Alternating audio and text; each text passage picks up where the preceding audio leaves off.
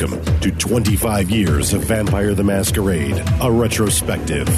Presented to you by UtilityMuffinLabs.com. Welcome once again to another episode of 25 Years of Vampire the Masquerade, a retrospective. My name is Nathan.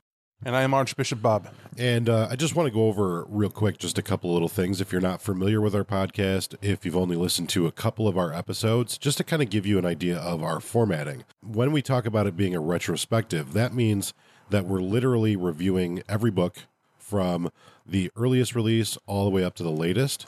So if you have a favorite book, if you have a book that you want us to review, we'll get to it. Trust us. It's just we're doing them one at a time, whether we like the book or not. Having said that, we're reviewing a book that I think both of us enjoy immensely. I was pretty excited about this. Also, I want to say, if I sound a little nasally, I'm a little sick. So please bear with us. I'm going to do my best to get through this without snorting and snotting too much on mic. And I agree with you, Nate. The book I'm holding in my hand right now is a timepiece. I have the actual Sabbat Player's Guide from when I was a kid, and I bought it back in Arkansas, good old Arkansas. I want to say I was 15, 16 when I had it, something like that. Well, it was 92 when it came out. So yeah, you may have purchased it later on. I know that they didn't update the Sabbat as far as revising it until Revised came out, which was like 8 years later. So they also have the Storyteller's Handbook to the Sabbat, which is going to be later on down the road. But this is the first official Sabbat release. This is like the unveiling. No, I had it. I was 13. Yeah. Yeah, yep. It distinctly is possible. But this one came out in 92. This is one of the last two books to come out in 92. There's one other one after this. Obviously, the one we're going to review next. But this is like, it's profound, really. It's like a whole additional game released, and the Sabbat is referenced in all the previous books. Like we've mentioned it before a number of times, but it's never ironed out. We even built it up. It's coming. It's coming. Right. And it's here. Right. That's absolutely a good thing. And it starts off right away, just telling you what the Sabbat is, what their organization is, what their motivations are, and the subtle differences between the Sabbat and the Camarilla. And actually, some of them are not subtle; they're quite profound. I'm sorry, I'm getting a little hot here. Yeah, it's 65 degrees, and it's February, so it's a little weird. Yeah, global not warming. So yeah, and we're in Chicago, so that's even weirder. It was freezing yesterday. Yeah, and today I'm taking off clothes and wearing shorts, so that should tell you. And it goes on to tell you in the beginning here that all the Sabbat are free from the blood bonds to a master vampire, and blood bonds it's a strong factor in the Camarilla. Very strong factor. And they tell you how, these Sabbat packs are bound to each other using a new ritual that strengthens loyalty, but eschews subservience to vampiric masters. And it's been said that ritual is the codifying thing about the Sabbat.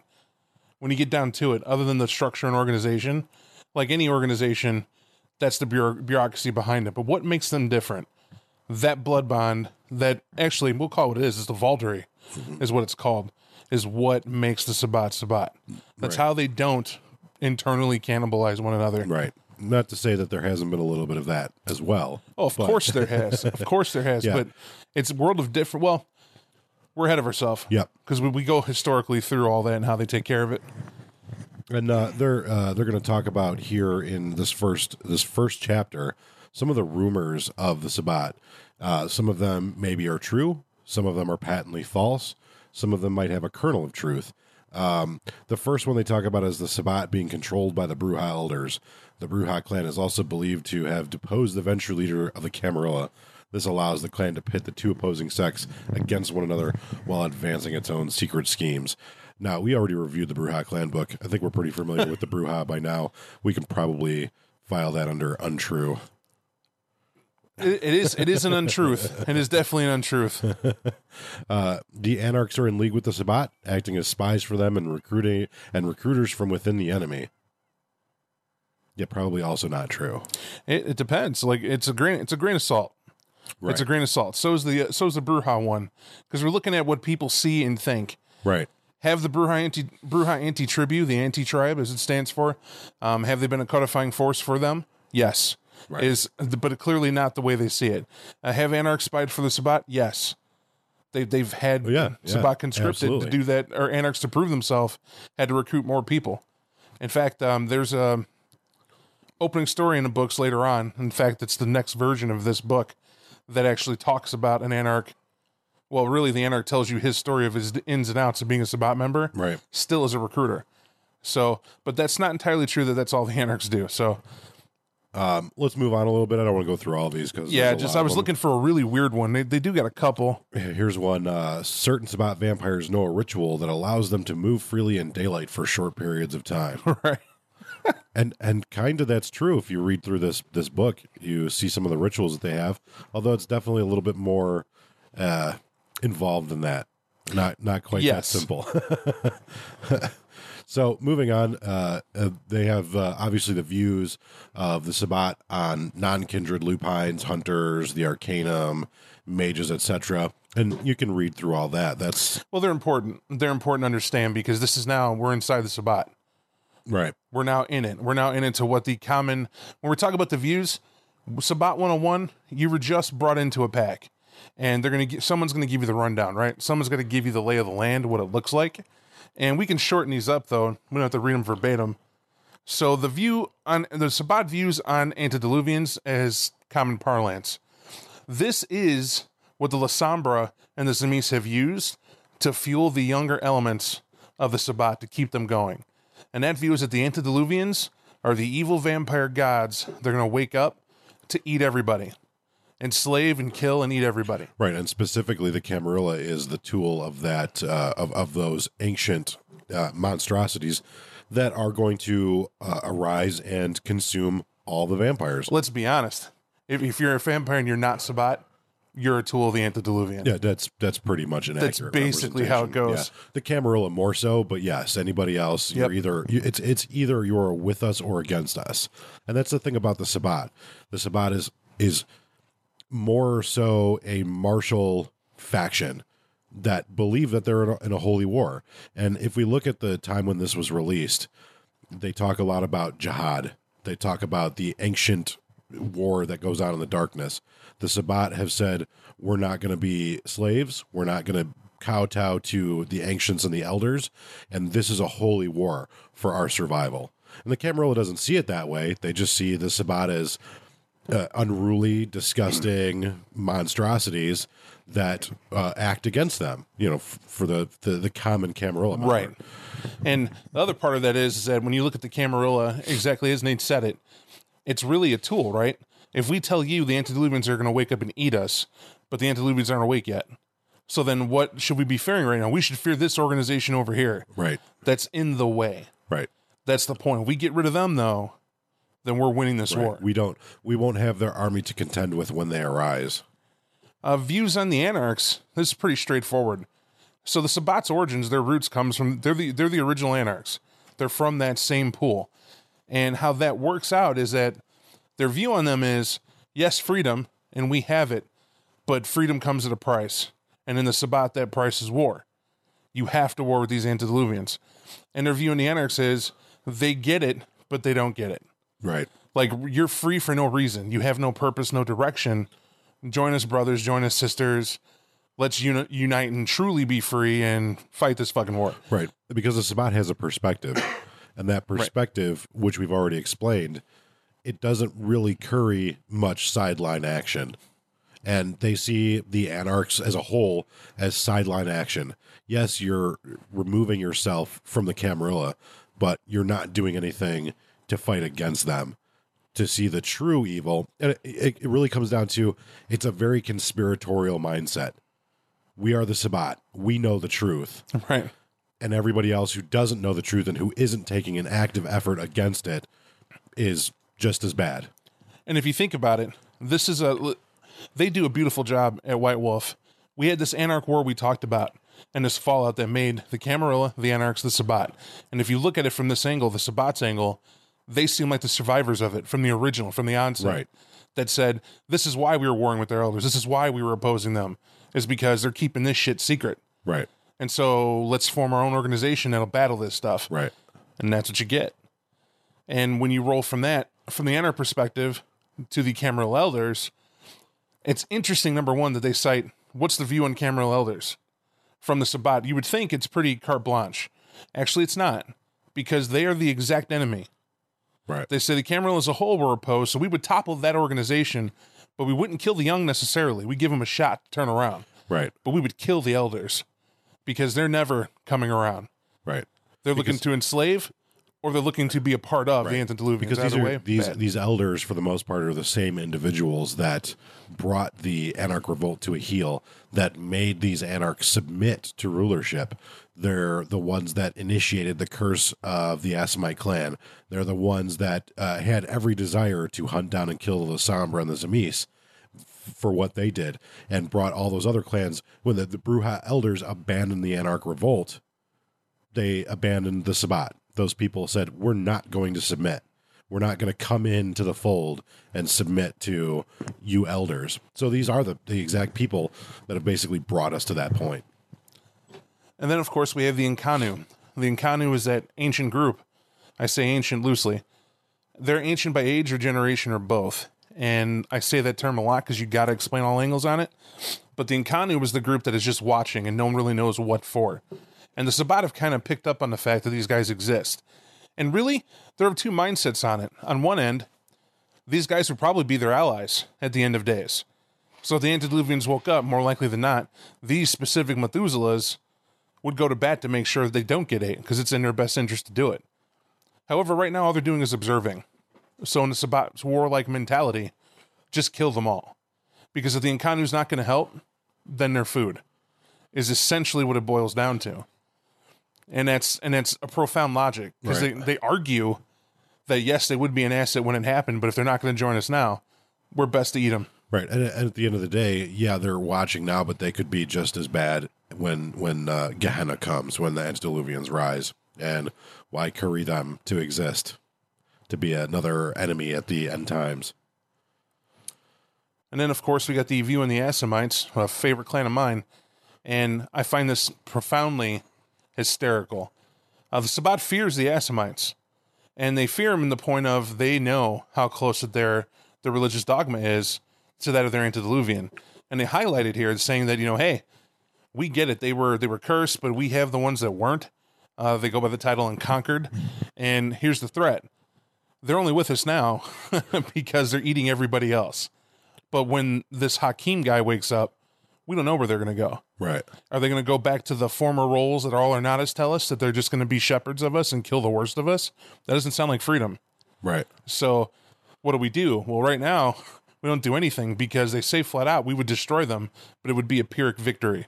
Yeah. They're the only clan they ever point this out at. They know that if they go after them, holy shit. Right. And then what's going to be left of the Sabbat at the end of it? So what they say is, we'll ally them. We have them. They're in here. They're in the Black Hand mostly. That's where we like them. And that's it. Right. Right. And then we move on to the Giovanni. And I think this is perhaps one of the greatest misguided views on that clan. Basically, they say, they're no threat. They just deal in mortal affairs. So, whatever. Fuck them. We don't have an opinion on them either way. They just are what they are. They're not a risk to us. Anybody that knows the Giovanni clan knows, maybe not so much that's the case. They're one of those people that, hey, one day, right, we're going to be big. Right. We're going to be huge. One day we're growing, we're eating our blood. We're going to be just as big as you. Right. But not now. But not right now. And also that's just a fundamental sort of, that's something about the Giovanni that they've cultivated. They've done the work in their own lab. They're glad the Sabbat looks at them that way. And same thing with the Camarilla. Hey, we're just these guys. We just deal with banks and money, and just leave us alone. Let us do our thing. Ignore us. There's an important reason. Let's not get too much into them. Right. Because that's another fun clan. Followers of Set. I think you could assume what the Sabbat, burn them. Right. Fuck them. There's no. I mean, it's. We need to extrapolate on it. They serve an antediluvian. They're dead. Do not pass go. They talk about the Ravno, and the Ravno, their desire for freedom. They are a clan known to be desirers of freedom. I found it unique. They refer to them as a powerful clan. Yeah, Well, you have to remember this is an old perspective on this clan, and where they go later on and what they become or how they're rewritten. The Ravno have never been big. No. Even at this point, they've never been big. It's just that simple. I mean, we'll get to the Ravno, but the ultimate part is that of all the clans that they've made, the Ravno have always been the ones that were kind of, we're here. They're only well known for their clan discipline. That's it. There's no dramatic thing they've done. Oh, and being assholes, but we'll get to them later. But right. That's how that is. But the Sabbat they respect them. Right. The Arcanum, which is another thing. We really don't ever focus on that group at all, but basically a bunch of mortals who Remember Your Hunters podcast. We had that on right there. And this is the same thing. It's they said that they don't really know much about the Sabbat, but their true goal is to find out those secrets, and if they do, the Sabbat's going to destroy them. And one thing that is really key here is that the way that they describe the Sabbat in this, they seem to be a very secretive sect. They're not sharing their information. They don't want anybody to know about them. They don't want anybody to know the truth about what that sect is. And that holds. They've always been that way. They don't ever let that up. But that's the point. Right. I mean, if everybody knows your business, it's the best way to get infiltrated. Views on lupine. Straight out, it says in the first sentence, the werewolves should be destroyed. I was going to say you could flip a coin and guess. Right. They're a threat to Sabbat security. They weaken the Sabbat. They prey off in nomadic packs. Moving right along. The Magi, or the mages, they should be avoided. Despite their mortality, they're powerful. Anybody that's played mage kind of understands why that would be the case. Moving on to mortals. They're no danger. They're lambs. They should be exploited. Eat them or what have you as you deem fit. Simple enough. Views on the Inquisition, Society of Leopold, and witch hunters. Always interesting. They use them. Right. They use them. They say they could be a fun night, or they're going to kill some enemies because no respecting Sabbat pack is going to get done in by some hunters, and the Sabbat pack that does was too weak to be Sabbat. And then that brings us right along to the lexicon. Now, this is really, I think, it's fundamentally important for anyone who has not played Sabbat before. You don't want to skip this because this is going to bring to us the first time all of these different terms that are used by the Sabbat, and there are a ton, and they're significantly different than the Camarilla. Things like names of followers of different paths of enlightenment, the different positions within packs, within the Sabbat itself and its hierarchy. You already nailed it on the head. I mean, to read this, we know the terms. Right. To listen would be a little dry, but I will say this. We'll point out the important facts. When we refer to anti-tribu, we literally mean anti-tribe.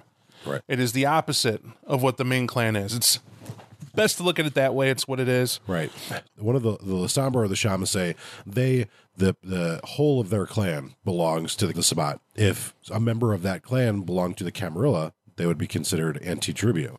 Likewise, the Bruja or the Ventru, the bulk of their clan belongs to the Camarilla. If they're in the Sabbat, they're considered anti-tribu. So another term to get into is Octoritas Rite. Again, we're getting into the nomenclature. Like the lexicon is all filled with deep roots into Catholicism and titles of it using Latin and whatnot. And that speaks more to the structure and organizational hierarchy that they chose to go with.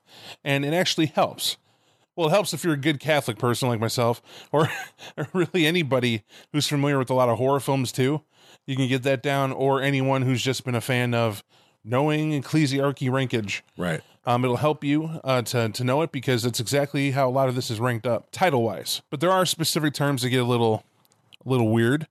I didn't explain it all. I apologize. Octoritas Rite is the group of rituals practiced by all Sabbat. I want to be specific about this because this is not the thaumaturgical rituals.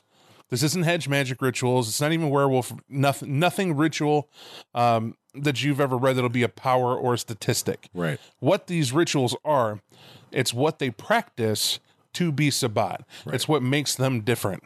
So all these rituals are designed for unification, punishment, or new creation rites. Right. Is another good one. And they can all be vastly different regionally. And if you think about the Sabbat as kind of a twisted version of the Catholic Church has its rituals too. Those rituals are grounded in the Catholic Church.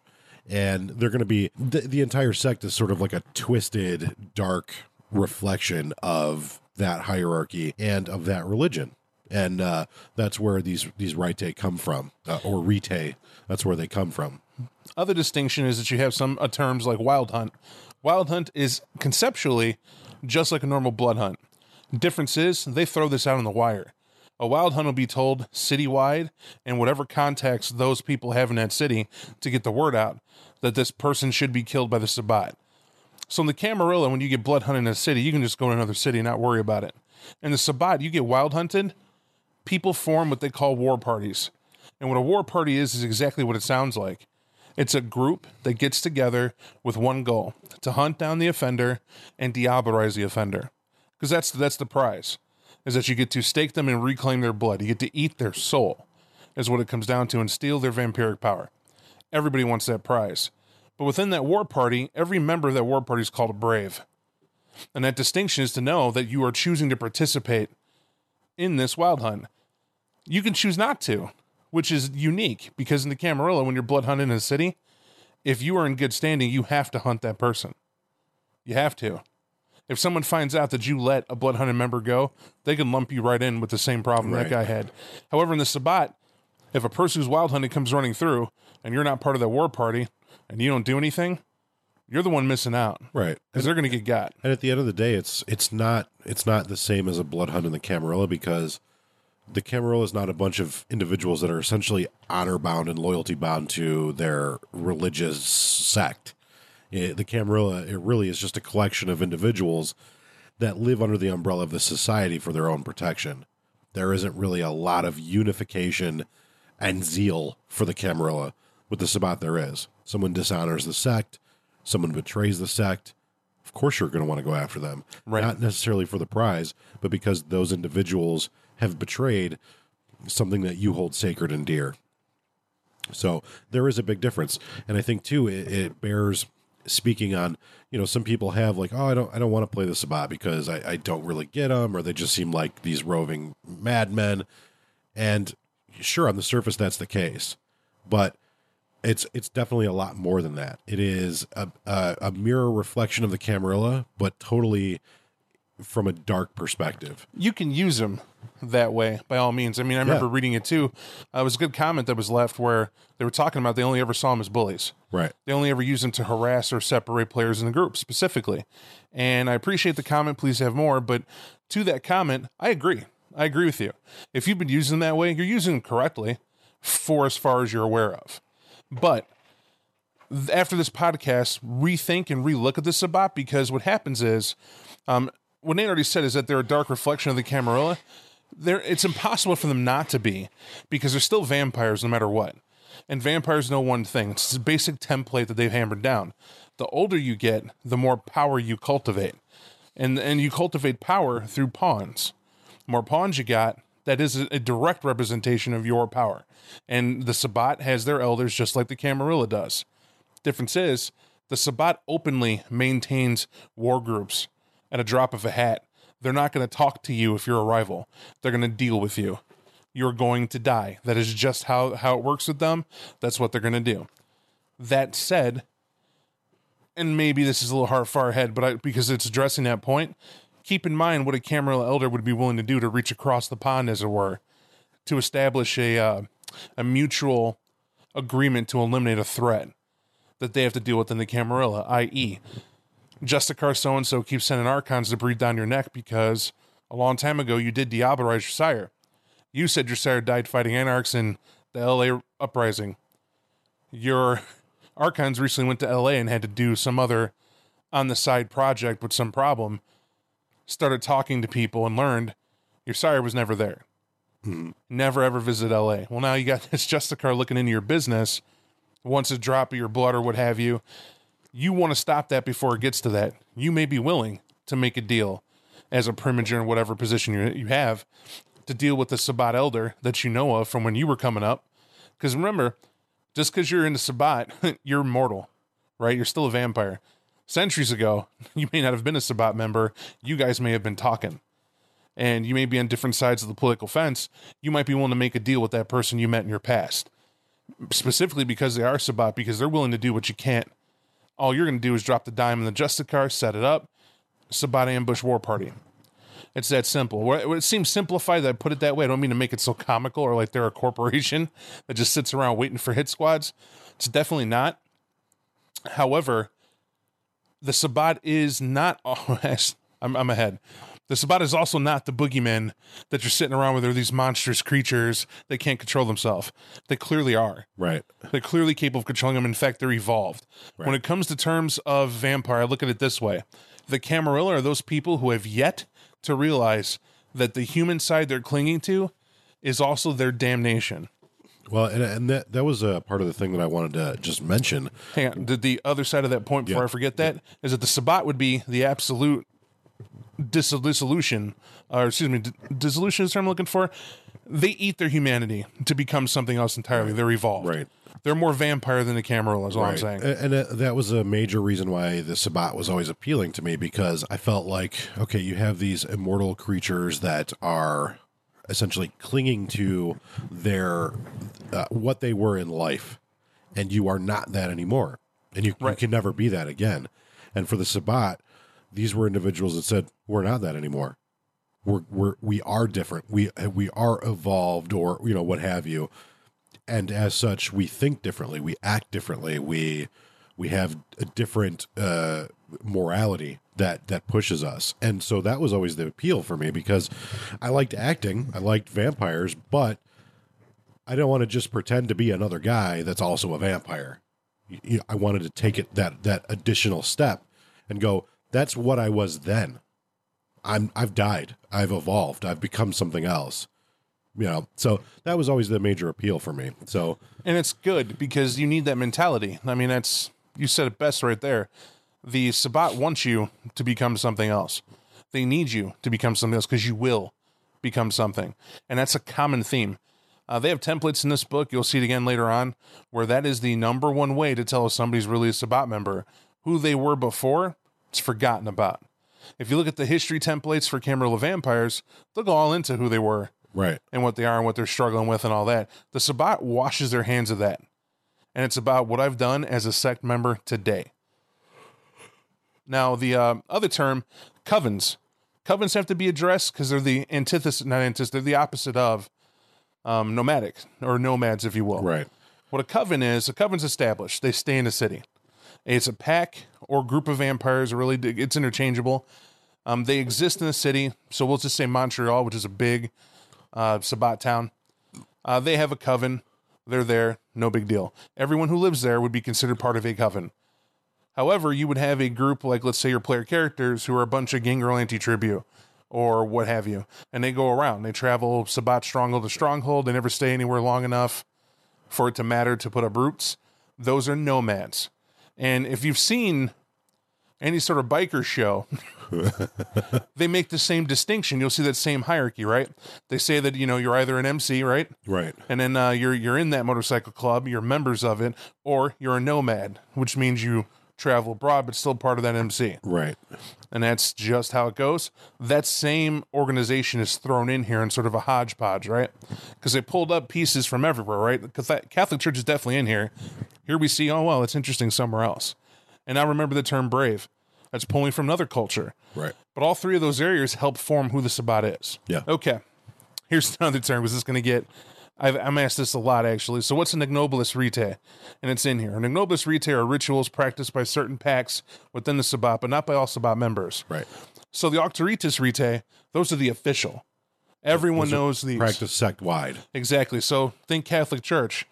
Rome does these. The Vatican does these rituals. Right. Every damn diocese better do these rituals to some degree. Rome has spoken. Right. But in that diocese, they'll have their own stuff as well. Right. Won't be exact because it's also based on who your community is. Right. And what they're about. And you'll adapt. And, it's very important to note that every pack is going to be different. If you think about like a movie like The Warriors, all the little gangs are essentially Sabbat packs. Perfect. They can be replaced with them very easily. And they all have their little, whether they dress the same or, they have their rallying cry or whatever, those individual packs are all going to have their ignoble. They're going to have their ignobilis rite that they do among themselves. Their rituals that they practice within their pack based on that pack's personality. Now, there's terms in here, because I don't remember reading in the book where they distinguish those out. They don't go over pack structure or who's what. Well, they do mention the priest. They mention the ductus. And then Do they distinguish them out all down? They do. And then in here, they also talk about the abbot, which is it's the very first term in the Sabbat lexicon, where the abbot is like he's the newbie, the guy that's he's in charge of making sure everybody's fed, does all their daily chores and shit like that, whatever. It's not necessarily the newbie, but he is the person that is trusted with it. Right. I.e., well, here's what's interesting. The abbot's more important than anybody in the pack who doesn't have a title. Yeah. It's that simple. If I'm the ductus and I have a priest, and then I have the abbot, those are your 3 titled positions in a pack. Nothing else necessarily needs matter. Now, of your typical pack. Now, of that, I may be a pack of 5, for instance. The other 2 could be more important than the abbot in terms of age or function, but not really, because the abbot's going to be the one who hides your bodies, who does, like Nate just said, does all the stuff that needs to be done that the whole pack doesn't want to be bogged down doing. And the abbot takes care of that, including finding a haven, place to stay. I mean, it's important stuff. Also menial, dry cleaning, if your pack's into that. You're going to need it. So, important stuff. That's really it. I mean, the rest of the terminology is something that, it's good to read, but it's good to know, but it's not for the podcast, not for right now. You can still get the Sabbat in this book without that, but it's a very important part of the book. In your typical Sabbat pack, you have the role of a ductus. And what a ductus is, that title is an officiating title. Ductus reports to any higher member of the Sabbat that he doesn't have to bring his pack, usually does. But let's say there's going to be a city meeting, and your archbishop, which is synonymous with prince, would oversee that. Your ductus is your pack leader. This is the guy that makes all the calls for the pack, period.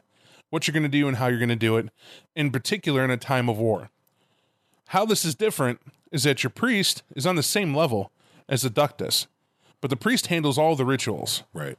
It handles how the spirituality governing the members of the pack, how that's going, and also, are we operating in a capacity of the Sabbat, a checks and balance for that ductus. Right. And it's a very important role, because you have to look at this from the perspective that the stuff that the Sabbat does, the horrors that they commit, there needs to be some sort of spiritual purpose to guide your actions. So spirituality is huge. Think about it like this, like people that go out and commit heinous acts in the name of God. Right. They believe that they're doing it out of a place of virtue. They believe based on, their priests or their, the people, whatever. Right. That's what the point of your pack priest is, to guide the spirituality of the pack to be aligned either to their personal beliefs or. A perfect example, because we use terms like this, right, to relate it modern. If you're having trouble kind of seeing this in your mind as you're reading this and you don't know about Sabbat, or even if you think you do, the term jihad, why we use it, we're not changing it to be a holy war and just saying it's a holy war, because that's what jihad is. It's a holy war. Well, holy to who? Well, if you look in terms of ISIS, extreme faith in the Muslim faith, and following it to the haiku letter, right? That's what they do, and look what they're doing. Terroristic acts to us, the majority of the world, to them, called a holy action. Right. They believe in the virtue of their activities. Same thing in a pack, because the imam in Islam is who actually governs the spirituality of his parishioners, and it's not parishioners, but I don't know what it's called. I used to think of the term, but of his souk, I don't know. I forget. That's my fault. I'm not trying to be insensitive. I used to know the term, but I know the imam, and he guides in terms of the book of the Quran. Now, that's the same function for a priest in the Sabbat. It truly is, because we have to monitor, think fresh meat, right? You're just embracing the Sabbat. However the ritual is, we'll go with the typical cheesy one. You're hit over the head with a shovel and buried in a graveyard. Right. And it's not even that it's typical cheesy. That's literally the creation right in the book. It's not until later that we get a little bit more nuanced as far as like... Well, it's not even nuanced. It's like, I don't have a problem with it being in the book, but I think people took it to the ridiculous level. Right. Oh, of course. Right. But that's, because, that's what they knew. Right. Well, because the idea, they knew damn well better. I mean, this is what I mean by the tip. If you've run the Sabbat before, before and someone's going to be a player, it was, I get hit in the head with an actual shovel, I get put in the ground, and I got to claw my way out. Yeah. All right, now let's do some tests to see if I get out. That was the live action version, which was crap. Right. What it meant is in tabletop, we bury the Sabbat underground because we need to strip them of their humanity. Right. You are fucking dead. And how we show that with the creation right is we disable you, however that is. Right. We drain you of all your blood, and we leave you with the barest amounts in it that we pour back vampirically. So the process of embrace is drain you of all your blood, and I replace it with vampiric vitae. Now, if I do that right, you come back as a vampire, and hopefully I gave you enough blood to where you're not frenzying, you're just hungry. So I can guide you through your feeding. However, in the Sabbat, there's usually like 3 to 5 of us in a pack, sometimes more if you're my friends. And you're standing around this dug-in graveyard, this dug-in grave, and you're grabbing this new person, and all of you would ritualistically drain that person as they're alive and bring them to nothing. So get that image of Interview with the Vampire, where the Theater of Vampires pick up that woman on stage and they begin draining her. And then Armand, call him the Ductus if it helps you, sweeps his arm away to get them all to fall back. Right? So reverse that order, but you get the point. But the point is when they lay the person on stage in Interview with the Vampire, you're actually laying a person in the grave of your Sabbat. And then you're throwing all that dirt on top of them, every 6 feet of it. The point is, we're not going to go on watch. 2 things can happen to that vampire down below. Either they have the strength to claw their way out that night and come up frenzying because it's that lust to live, that beast. They rode it all the way to the top on that vampiric power demanding sustenance. That's a Sabbat vampire to them. And it is. It's the spirit of what they are. Or they were too weak to come out. They couldn't do it. They couldn't deal with it. Right. Now, they're not dead. They're down there going ravenously insane. And they leave them there. And that's one of the colder ways the Sabbat looks at it. We're not looking to coddle you and kind of nurse you along. It's either you come out a warrior, you stay buried. It is Darwinian. It is literally Darwinian. But to that structure, if your Ductus is the guy in charge, your priest is we'll just say HR, if that helps you. And or priest is the priest, he's there to make sure you're good, even on behalf of the Ductus. Now, and then you have your abbot. The abbot helps the function of the pack, get the cars, dispose of bodies, provide blood, et cetera, et cetera, et cetera. Those are important roles. 3 distinctive important roles in the pack. Everybody else is a straight up soldier. And that's that. And that's one pack. Now, we jump up from that to, well, who's in charge after that? Well, in a given city, now we're looking at a coven for a city of Sabbat. So, like Montreal, you would have bishops. And Montreal's a big city. So in Montreal, we'd have a couple bishops. Right. Because what a bishop actually does, that title, is that they supervise. They supervise an area of the city on behalf of the archbishop. Now, where this is different, in the Camarilla, you have a prince. That prince has a body of advisors that are called the Primogen. Right. The Primogen, his sheriff, etc. Collectively, the Primogen, the prince, would govern the city and control them as they will, or they don't have the control and shame on them. And the Sabbat, the archbishop, dictates what bishop is covering an area, and that bishop has to fit foe. Right. There is no I couldn't do it. Right. And typically it's not a situation of, well, we buffer against the prince for, our collective needs as an elder. It's we're working in unison. we are in control of the city. We're working to maintain that control. In the Camarilla, there's a breach of the masquerade. A prince would smugly listen to his contacts, call him based on this breach, the sheriff and what have you, etc., but wouldn't say anything because he's waiting for the Primogen to call him to let him know he took care of the problem. Even though the prince already had people in place and those prospective influences to handle the problem, that's how that goes. And the Sabbat, the archbishop knows the bishops that are in charge of said influence or said part of the city. So in that situation, if I'm Warlord Bob and I'm in Chicago and Nate's my bishop, and Nate's my bishop of media specifically, I know that there is a gang war style brawl that erupted because between my Sabbat and the city. 2 packs not getting along, had it out in public. I'll handle that later vampirically. Right now I need to handle that problem because we got to eat still. And whereas I'm not killing anyone over it, I'm going to get to the bottom of it. I want to make sure those mortals stay shut. How do I do that? Well, I call up Bishop Nate, who's in charge of media, and I gave him a chunk of territory to watch too. I didn't just tell him, hey, everything media is you. I told him, set up shop wherever you're going to have it. That's what I'm allowing you to have. How are we handling this media situation? And Bishop Nate reports.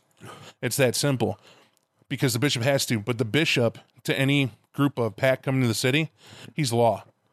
Like, if you come to a city, there ain't no sheriff in the Sabbat. Right. But that bishop's a badass. Believe you right that bishop can lay the smackdown on a pack that walks in. He has his own protectors. Now, why I mentioned the bishop in that scenario, a bishop's going to have himself a Templar, guaranteed.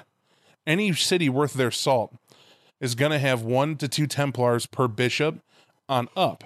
Why this is that a Templar is an assigned badass to a person of was a person of Sabbat standing. So a bishop in a city, you want to fortify them. You want to make sure they're protected. Right. Nate may not be, he controls the media, that's great, but he may not be an ancient. Right. He may be a fellow Bruja Anti who just is, he could throw a punch or two, but he couldn't take on a group. Well, we're going to make sure Templar, whatever his name, is going to be sitting at his side. So if stuff goes south, that Templar is going to protect the bishop and get him out of harm's way. Bar none. That Templar is going to have a rep. Now, what a Templar is just what you're thinking. If you're thinking, isn't that a knight term? It is, and that's exactly what it is. It's a protector. And it came from the whole knight era, the whole medieval. Right. The opposite of a Templar is a paladin. A paladin is an assassin. If somebody's going to get their legs broken, if somebody's going to get hurt, that archbishop or bishop's going to send a paladin to do it. It's that simple. And they pull influence for that to have it. And the Sabbat has no shortage of people who can be bestowed these titles.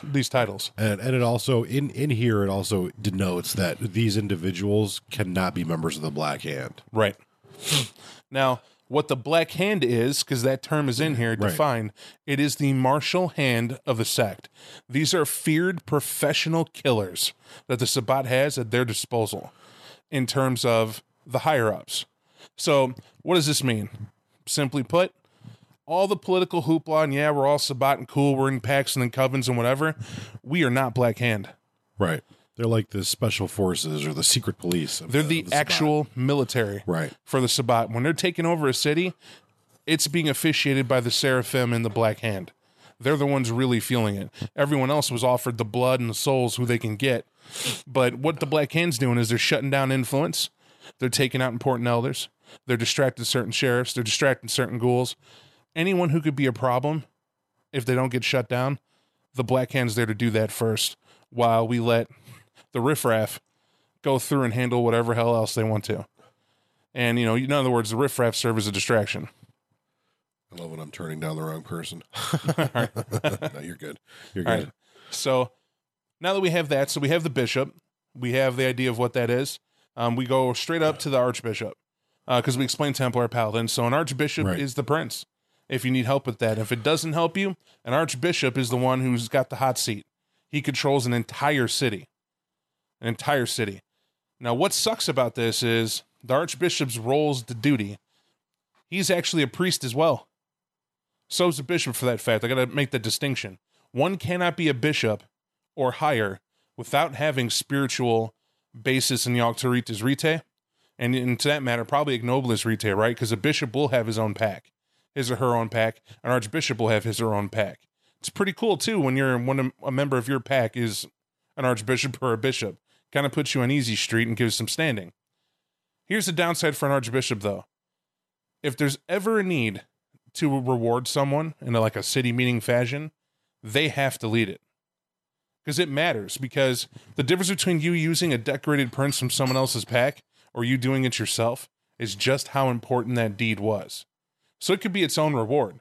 We may do a blood feast in honor of a pack's distinction and killing the most lupines in the battlefield. That's great. That's going to be cool. Not going to be as if it's conducted by any priest, but it's not going to be as cool as if the archbishop, him or herself, comes forward to make sure that you get recognized and to conduct that blood feast in your honor. And that's how it works for that. So it's responsibility. It's added limelight. The other half of, you're the guidance. So let's say there's a priest who has a troubled question. There's someone in his pack who's close to falling to the wassail. What the wassail is when you literally can't deal with the fact of just how monstrous you are anymore. your humanity is going away, but you haven't found a way to reconcile that in yourself. Your beast is winning, as it said. And you're about to fall completely to the monster, and then you do.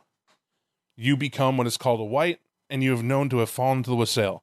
What's terrible about it is it's a constant frenzy where your beast is in control of your actions, eating everything in sight. Now, let's say you're in a pack and you're a priest and you see one of your pack members is about to fall to that, but you don't know how to deal with it. Because let's say it's an interesting problem, and actually an all too common one. It's the biggest Diablerist in your pack. He's been doing it too much. He's gained a lot of power. We don't want to just kill him. We don't know if we can just kill him. How do I guide this as a priest? Well, you're not going to go to the bishop. You're going to go to the archbishop on this one, because the archbishop's going to have to make a decision. Now, this is interesting, because a bishop can come up to you and be like, okay, that person sucks. He's bad. We need to do something about him.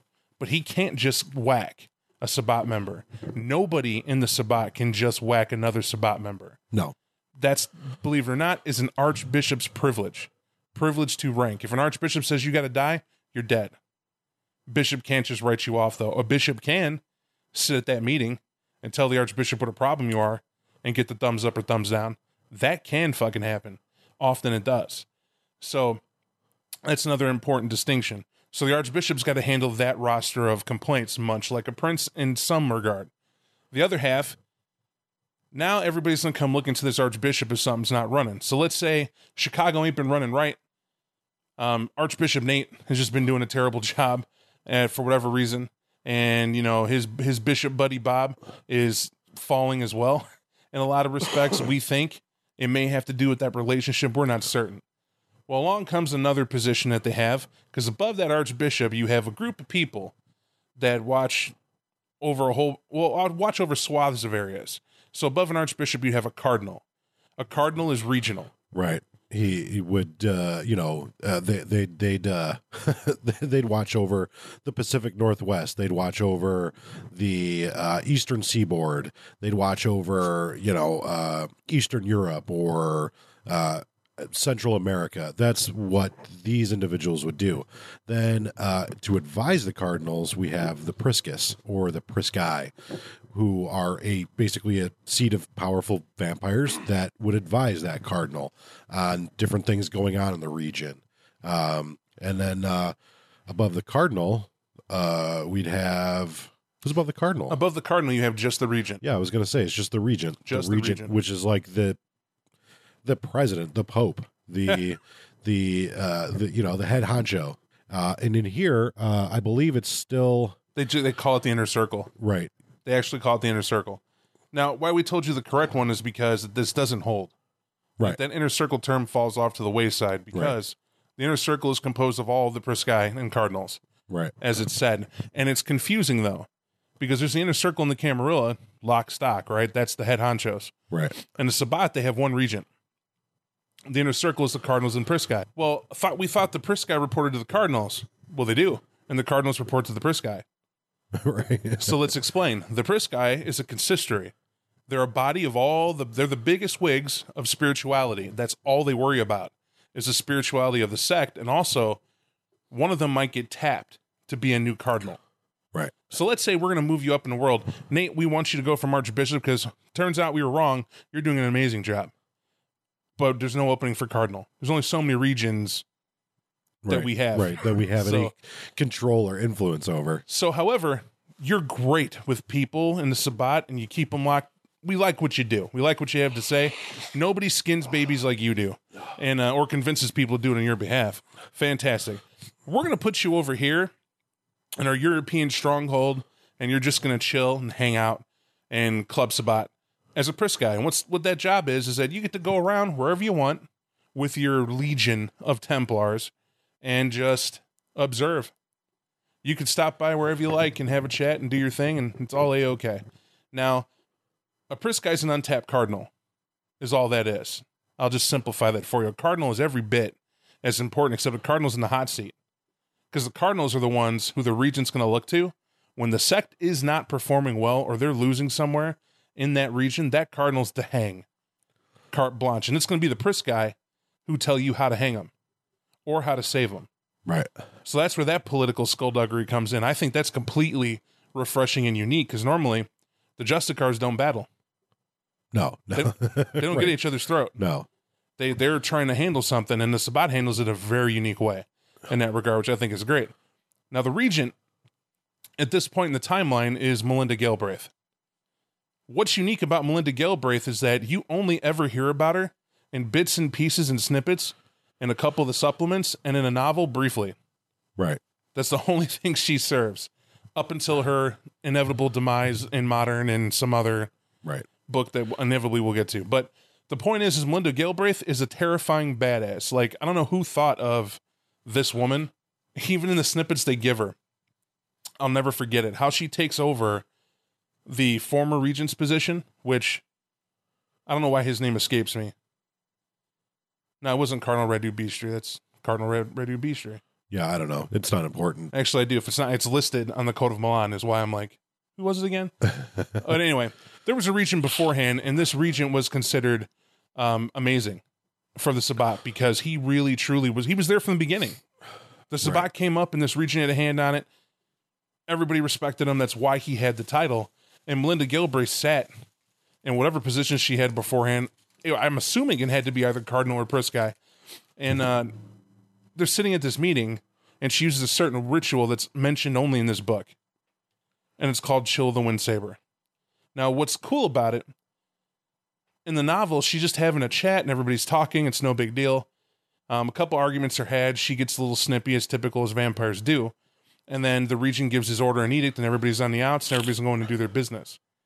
Before he gets up to leave, she snaps a piece of glass, and there's a vicious wind that whips through the room, and his head comes rolling off his shoulders in the ashes. Gorkist? Regent Gorkist. But it was pretty badass. I did enjoy it for the snippet it was in. The novel is inconsequential because we'll get to them later on. But the point is that in the Sabbat at this point, this is a new regent. This Melinda Galbraith. She's known to be bloodthirsty. She's known to be warlike. Those don't necessarily go hand in hand in the Sabbat, by the way. You can be warlike without being bloodthirsty. War just get it done. But she's both, and to the Prisci and the Cardinal, she's a threat, except for one Cardinal, Cardinal Vikos. And, or excuse me, soon to be Cardinal Vikos, not there yet. I'm jumping. But I'm off the rails. I could talk for days on the evolution of Sabbat, but at this point, that's all the titles. Oh yeah, we didn't explain the regent, we just said she's cool. What a regent is the absolute ruler of the Sabbat. I do mean ruler. I want to tell you that it's not ruler. All the Sabbat want to tell you they're not ruled, they're free to do anything. Let me explain to you how the Sabbat sees it, as the regent sees it. You're free to do anything you have the power to do. Let me say that slowly. You're free to do anything that you have the power to do. This means if I tell you to go do something, and you have the freedom to tell me to go fuck myself, I have the freedom to rip your arms and legs off. Right. That's very true. So she's the ruler. Well, let's not get too mired in all that stuff. We talked about it for a while. Let's get back to the book. Yes. And the next portion that they go into, after, of course, the lexicon, are the Sabbat clans. For those of you who have played this game before, you probably already are aware. The Lasombra and the Chamaisé are the most Keystone founders. Yeah, right. They're the most numerous. They are essentially the Sabbat. Following them, we have the Assamite Antitribu, which we've talked about. They're considered the unconquered. They're the individuals who said, we're not going to bow to this curse. Important note, the Assamite Antitribu, their leader is called the Halal. Right. Once every 100 years, he is diablerized. Ritualistically, his replacement gets to eat him. We learn about the Bruja Antitribu, but they're basically the same as the regular Antitribu, or the regular Bruja. Incredibly more violent, though. Right, but they don't really establish that too much in this book. They do a better job of that in later supplements, but basically they whitewash over the Bruja. They're like, hey, they're basically the same Bruja, just a little bit more violent. That's basically what you get in this book. Then we learn about the Gangrel. There are two bloodlines of the Gangrel Antitribu, the Country Gangrel, which are much more consistent with the Camarilla version of the clan, and then the City Gangrel, who have opted to make the neon jungle of the city their home. And it's an evolution of the Gangrel. Cool about the City Gangrel? Just what he said. They view the entire city as a new forest. And why you have to wrap your brain around is because they end up, when they frenzy, they get insectoid features. Versus getting just pretty Well, because your country gangrel get the animalistic Right. out in the wilds. It's kind of weird.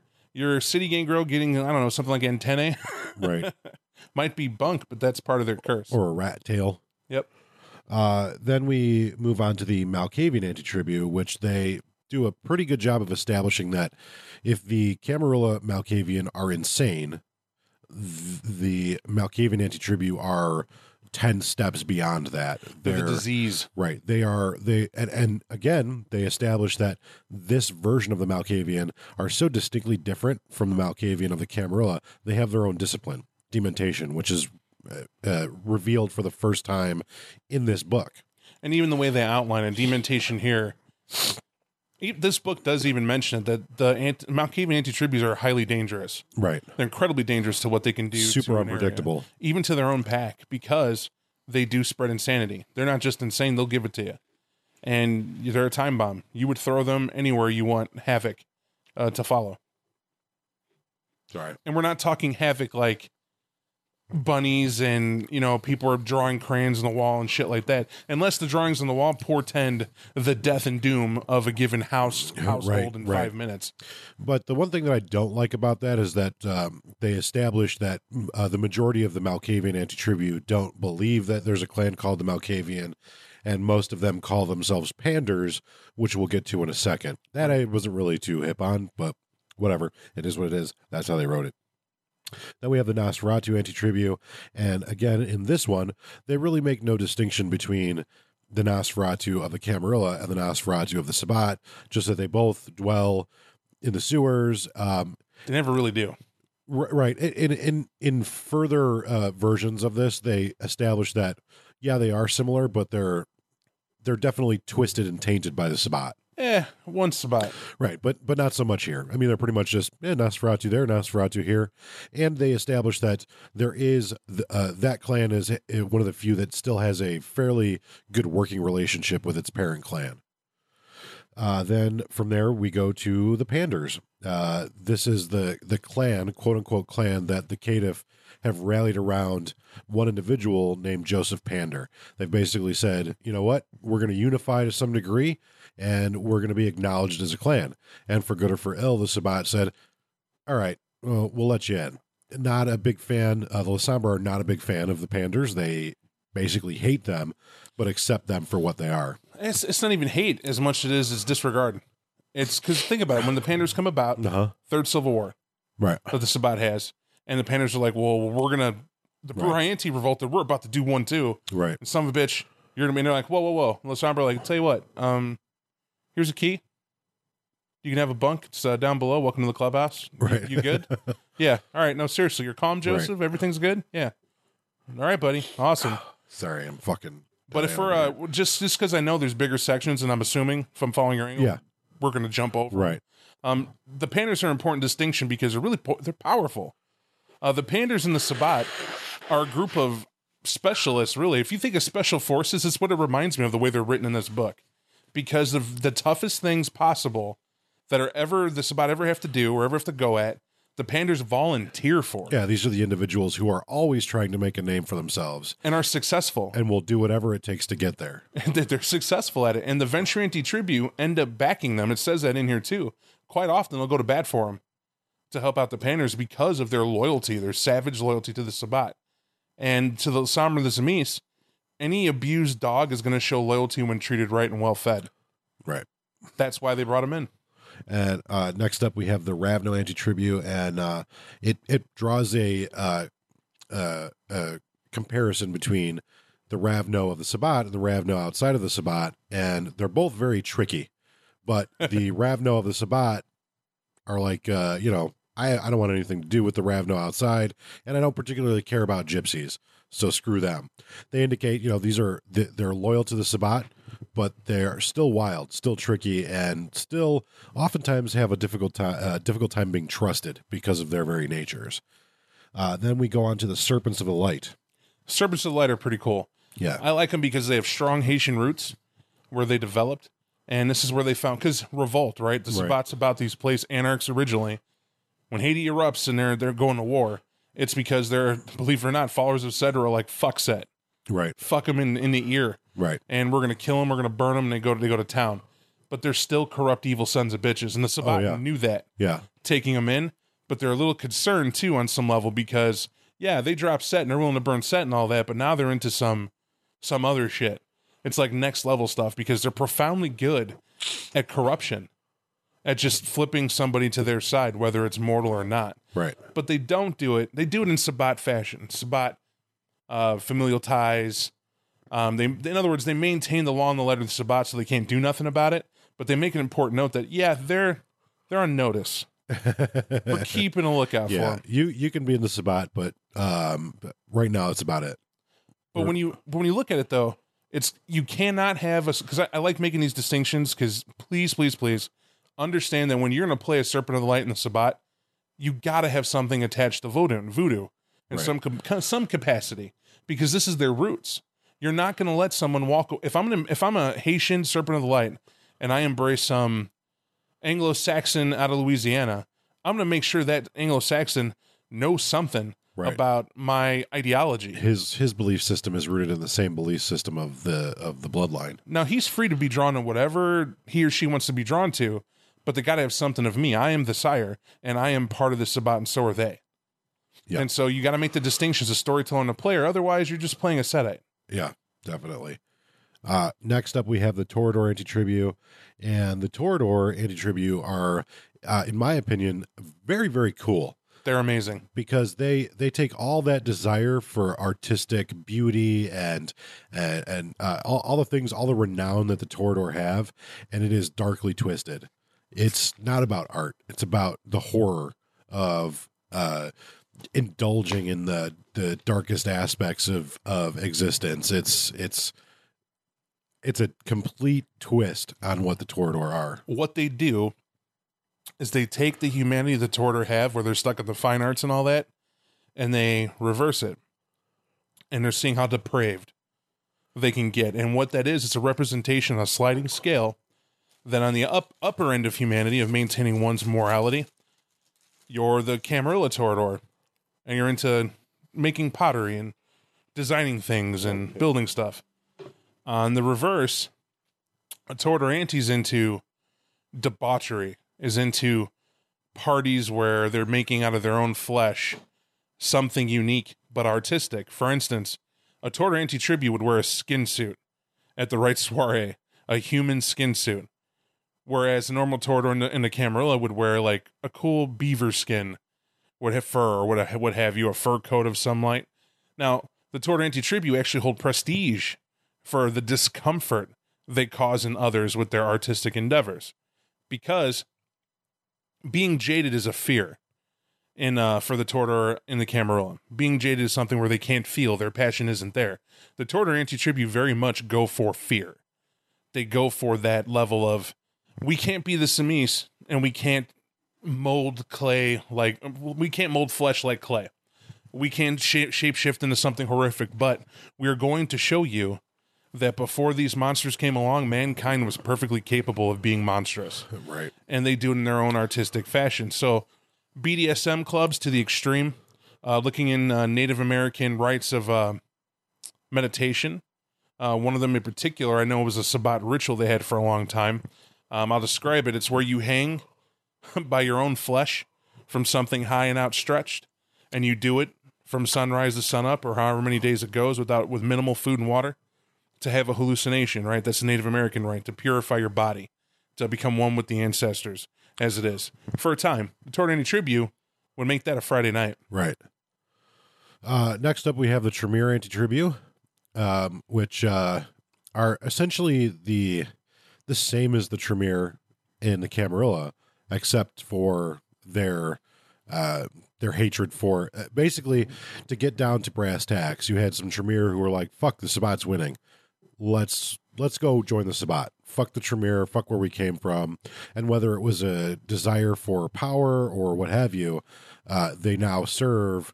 At least in this incarnation, in this early edition, they serve the Sabbat. I'm glad you stopped me there. Yeah, because things are going to change. I was about to roll right into it. Yeah, it's a all these things are stories that get told. So as of right now, the Tremere are a part of the Sabbat in good standing, albeit reluctance to trust the Tremere because of their secretive ways. But The Tremere and Anti-Tribu have an incredibly violent rivalry with the Tzimisce and the Sabbat that's forced to a standstill. We're about to get into the history, but it's forced to a standstill for obvious reasons. And it's interesting because they come in a time when an alternate means of more diverse and utility thaumaturgy was needed to preserve the Sabbat right, in their war. And the Tremere and Tribu were pivotal in performing that and getting that to them. Whereas the Tzimisce are capable. We'll get into that later on too, but right now that's all I had on that.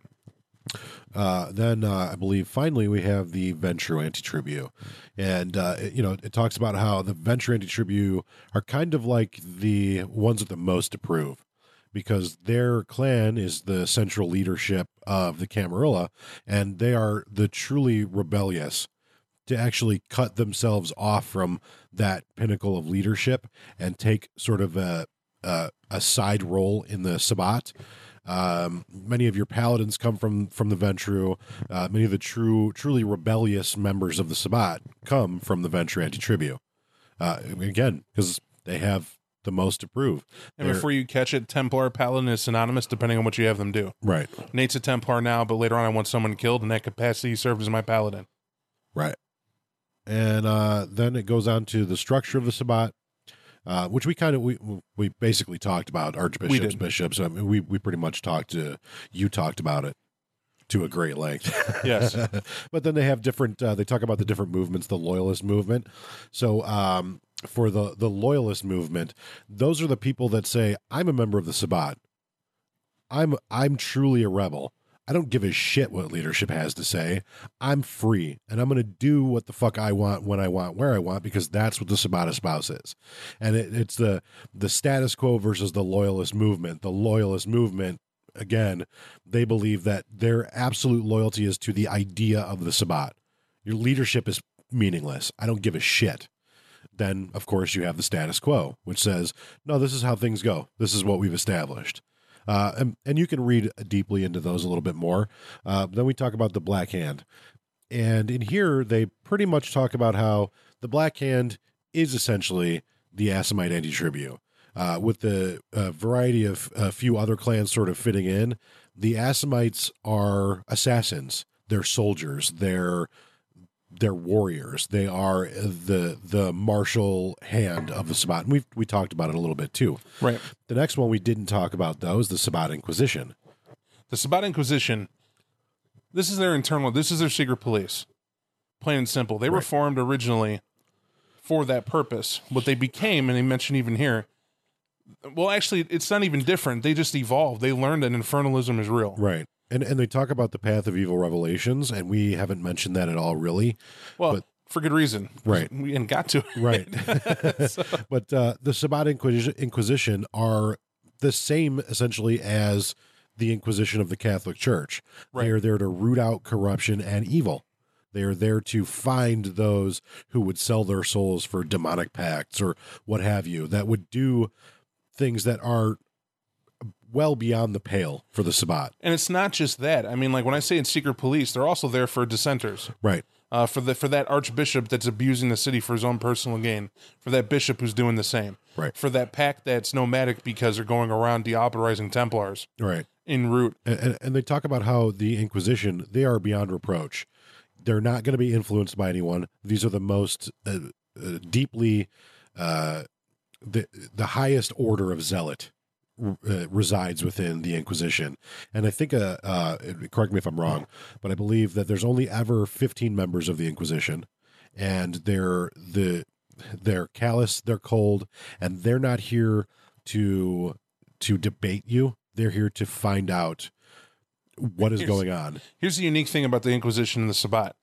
They define them and don't. You're right. They mention 15. Right. They also don't tell you that who they report to, yet you always find them reporting to Prisci. Right. That's the highest level they go to, which makes sense, right? If you recall, I mentioned that the Prisci serve as the spiritual head, right, of where they need to be. Well, how do you get all that influence, Mr. Inquisitor? Well, because it goes to them. And then, think about it. Think about it as steps, right? The Inquisition gets challenged by an archbishop. Well, that Inquisitor is going to call the priest guy who's going to turn around and tell the regent. And the regent's going to tell that archbishop to stake himself in the sun. Right. Because how dare you interrupt this process and bother me on my important day. Or whatever they're going to do. Right. And that's how that goes. Now, what I like about the Inquisition, other than hunting down the Infernal, that's a whole other layer of what this gets into. And I think it's very much important to highlight the heroism that we have in this sect. They're truly fighting monsters of every caliber. Because in this edition, they talk about how Infernalism, Diablerie go hand in hand.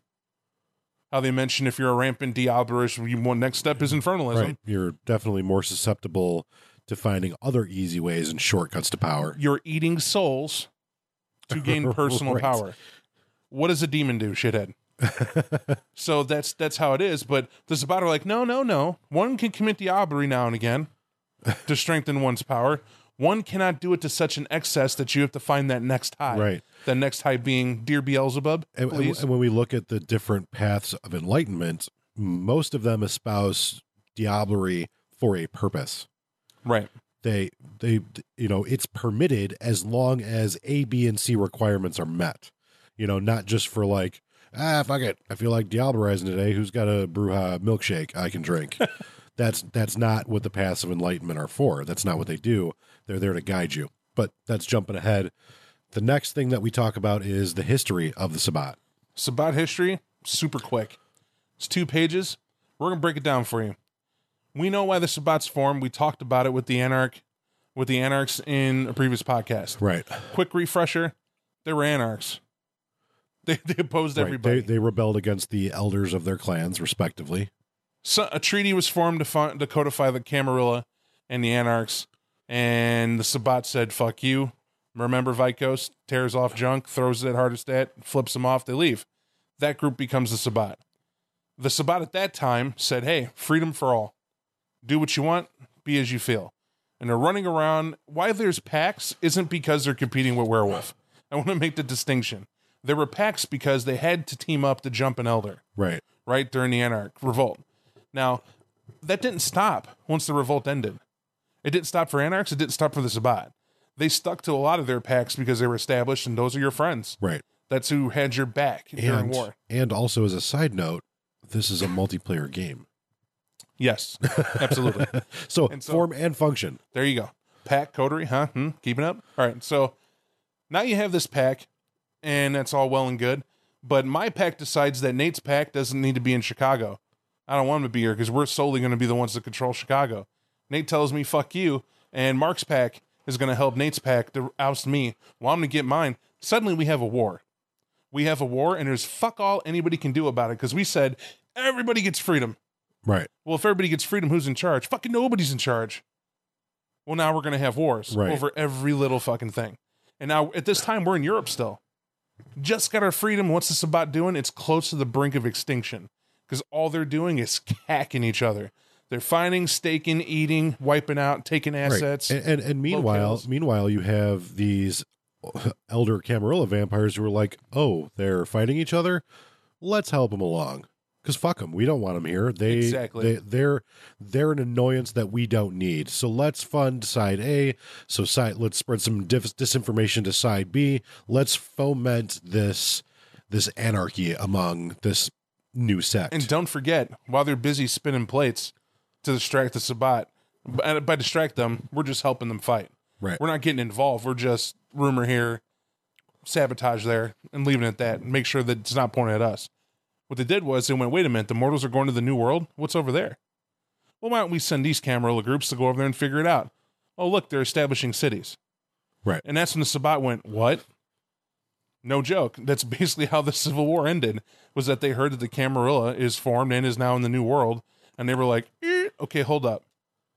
Peace, time out. Let's stop killing each other. The enemy has gone that way. Right.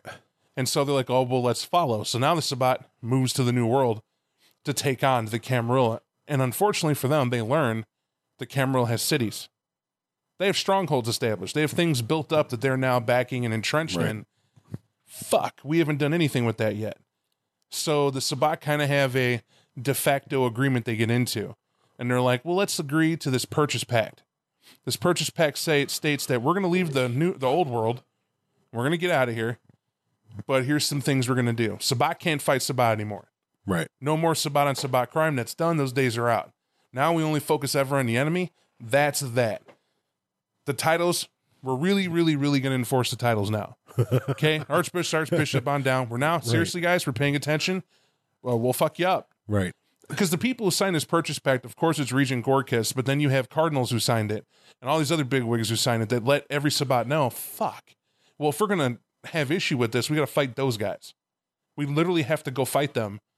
And these are people who've just, I think even Lou guys signed the purchase pact originally. I'm not sure because they don't really talk about it too much. They talk it in the sort of vague terms. Like they don't say who's involved with it. I thought they showed the purchase pact. Not in this book. Signing. Okay, I'm thinking of the other one. Yeah. The other one they show, it's really cool. But Yeah, in the revised edition, they go into this stuff pause a lot that more deep.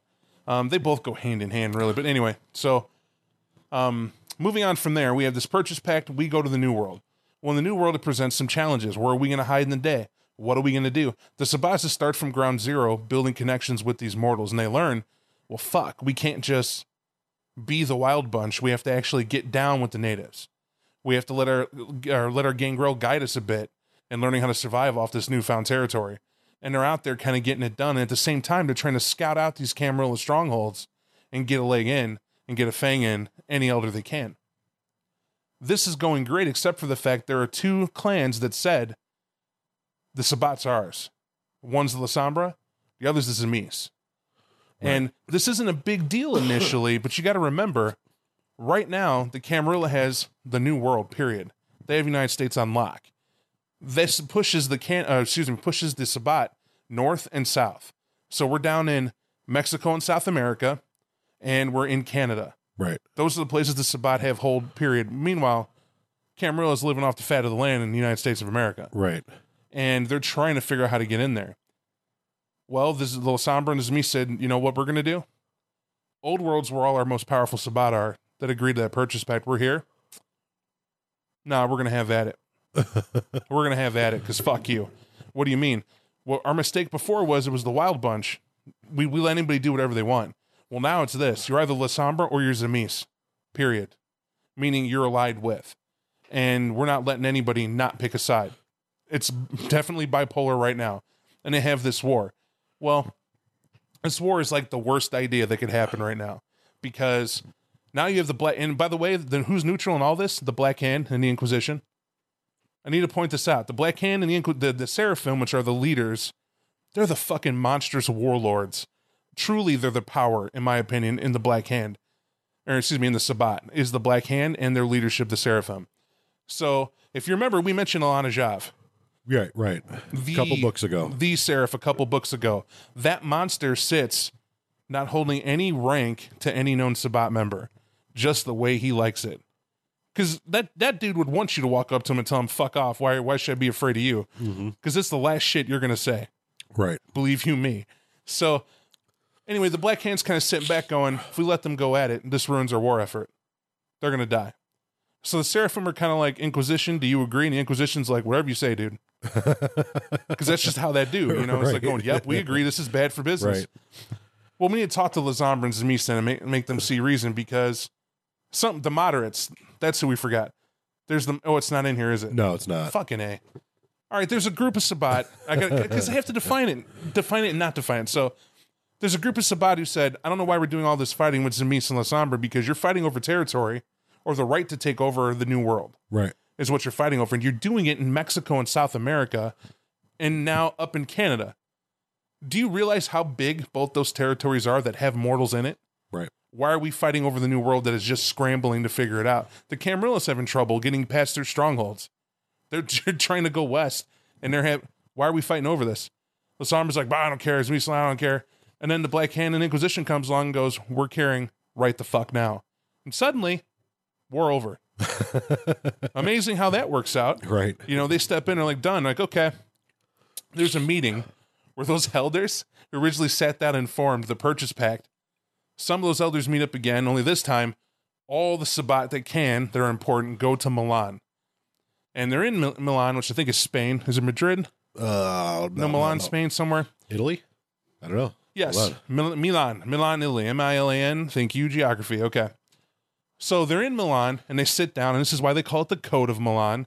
And they go, here's the fucking facts. We weren't apparently as detailed as you need us to be, so here's the deal. Right. You can't do fuck all to any Sabbat member without permission. Right. Rank matters, motherfucker. And here it is. Here's the difference. All the Seraphim were there. The unity of the Black Hand. We're talking to you at Alanajav, Elimelech, all these monsters sitting there going, we've made a decision. We have stopped warring. Why have we stopped warring? Because you're warring, and we can't war. And everyone was like, no, man, we ain't fighting. The enemy's over there. Right. Well, then you need to go over and then sign this paper. What? Yeah, they have to choke back their beast and their warlike mentality so that they can go make war on the right people. Right. Because that's what was agreed upon. And the Code of Milan is not, again, all these important pieces of articles of importance to the Sabbat, they're not in this book. Right. So we won't really get to read those until later on. Because they mention them, but they don't get into them. Right. And but we'll define them later. But they basically line out how they're going to be from now on. And then they tell them, okay, cool. Now we can truly be the Sabbat we are today. Right. Maintain temporal power and have all that fun stuff. As far as locations they talk about around the world, the most important one here on this page, it talks about Mexico City. Mexico City has the largest collection of Sabbat anywhere in the world. Basically, it is their Sabbat stronghold. Canada, again, plays a very important role, but they don't talk about it too much in here. We will find that out in a book coming out not too long from now about the importance of Canada to the Sabbat. Right. They talk about France, and they say that France has the largest collection of Sabbat vampires in Europe, but France is a big place, and they talk about Germany, they talk about Austria and Spain, they talk about Italy and Eastern Europe, Scandinavia. They talk about how much of the Sabbat after the Convention of Thorns fled to Northern Europe, to Scandinavia, and that's where they sort of centralized their power. And then they talk about Africa. There's very little power there. Australia, there's less than 40 Sabbat in Australia.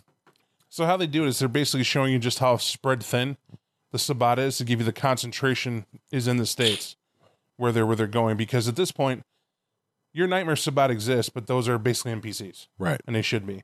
Your players, out of this player's handbook, should be building a starting pack. A budding pack that is getting along to get Right, along. exactly. And that's its focus and goal.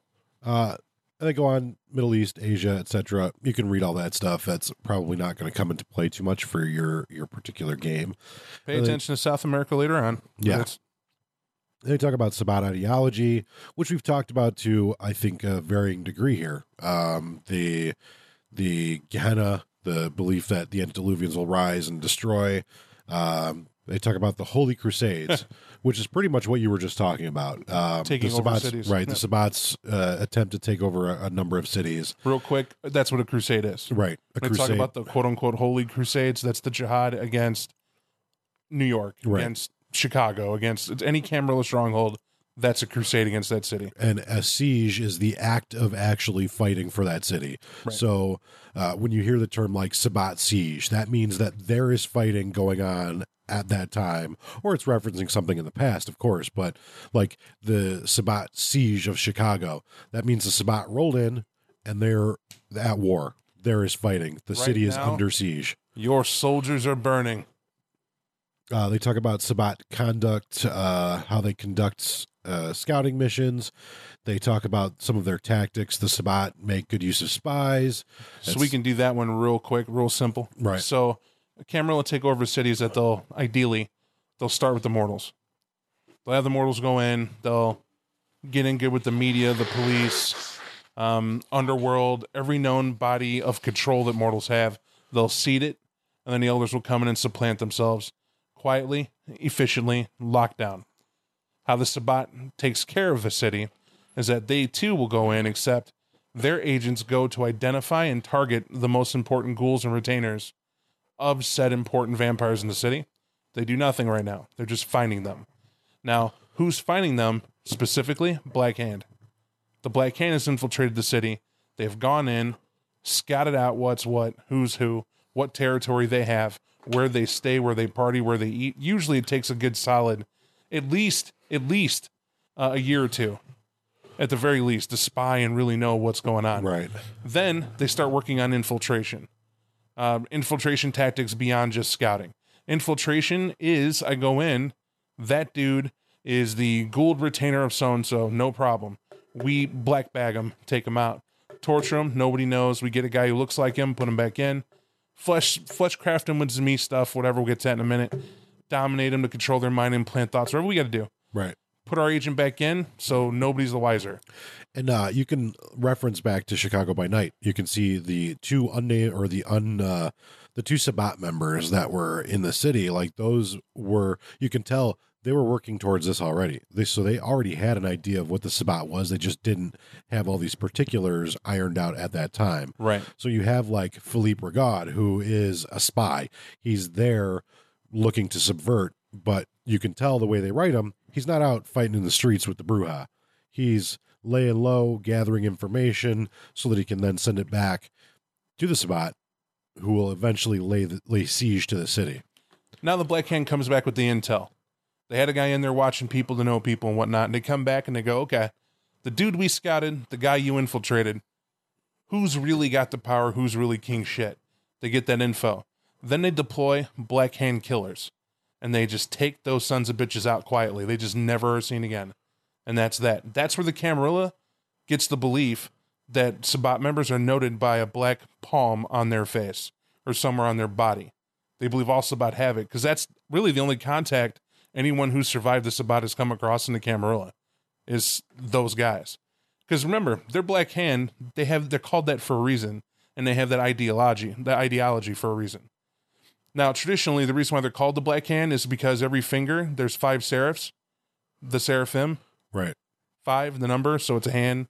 The palm would be their soul. You get it. I don't need to go in it. But the fact is that that's the goal. But they adopt the soot, the black soot on the palm, placed on their body or tattooed somewhere, was one of the cool things their warriors end up developing to show prestige, like counting coup, which is a term we'll get into in the Black Hand book, but that's them.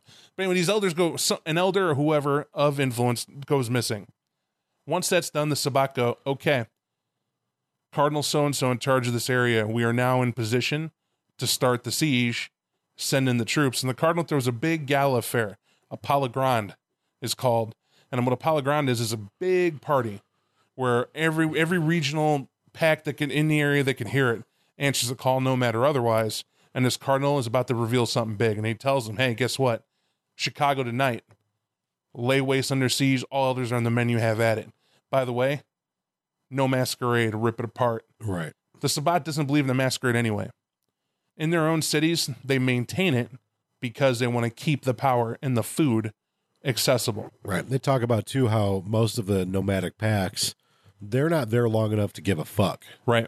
And also, they're not there long enough. You know, some crazed freaks gunned down and chopped up a family in a minivan on the highway. Well, the news shows up and the police show up. That pack's long gone. They're not coming back. So good luck finding us. And if you're looking for it as a storyteller, this is where you have cool contention, Sabbat on Sabbat, right? Where you can have a nomad pack that doesn't give a fuck of NPCs who just left, and you have a coven of player characters who have to somehow take care of this mess. Clean it up, keep it on the rug, what have you. Now we've sent in the Cardinals launched Pala Grande. Black Hand said, yeah, do it. Now all these player character packs, known packs, nomadic packs, tons of packs, cigarette packs, whatever pack you want, is now going to the city, and they're doing one thing. They're ripping apart the masquerade. They're wreaking havoc. They're ruining influence. They're playing cops and robbers, which is Sabbat. Actually, it's an Octoritas Rite now. But it's a ritual where it's a war game. One pack will go in and pretend to be cops. The other pack will go in and pretend to be robbers. And what they do is they can only use guns. And they'll go into a public place like a Quiznos, Starbucks, a mall, wherever this is taking place. And they decide that they're going to shoot at each other. Except they're going to take the bullets and stay standing. And as you know, bullets don't kill vampires, but they do hurt. They can wound, and it cause some bleeding in some pretty interesting situations. But how do you explain to a group of people, about 50, who just watched a guy get shotgunned in the gut, and he's laughing about it, and then how he ripped out someone's throat to heal up, which, by the way, is how they call timeout. If someone's feeding, they're on timeout. You can't shoot them. Got to let them heal up. You got to keep going. And they'll play this game throughout the mall with the sole purpose of drawing police attention in that one incident. Meanwhile, another pack is doing something similar in a residential area. Someone over here is starting to fire. Someone's starting to brawl in a high school. Someone is forcing people to OD on national television. A group of bums get invited to a party and are convinced to smoke some bath salt and see what happens. You know, that type of shit. Whatever causes chaos on a mass scale you can possibly contain, that's what they want. Because the Camarilla now has lost control. They're putting literally water on any fire they can, and they should, at this point, be at maximum capacity, because the important people the Black Hand has taken out are the very same people who would have a hand in stopping all those stories and police problems from spinning out of control. In other words, the influence in the city. Those guys are done with. Right. And they go on and they talk about, we've talked about all the beautiful strengths of the Sabbat, all the great things that the Sabbat has to offer you. But they also talk about some of the weaknesses of the Sabbat, why the Sabbat isn't right now on the winning side of this battle, why they're not just overwhelming the Camarilla and destroying them. They talk about the relative size. They talk about how the size of the Sabbat is roughly a third of what the Camarilla is. So just sheer status among cities and countries, there's just more Camarilla.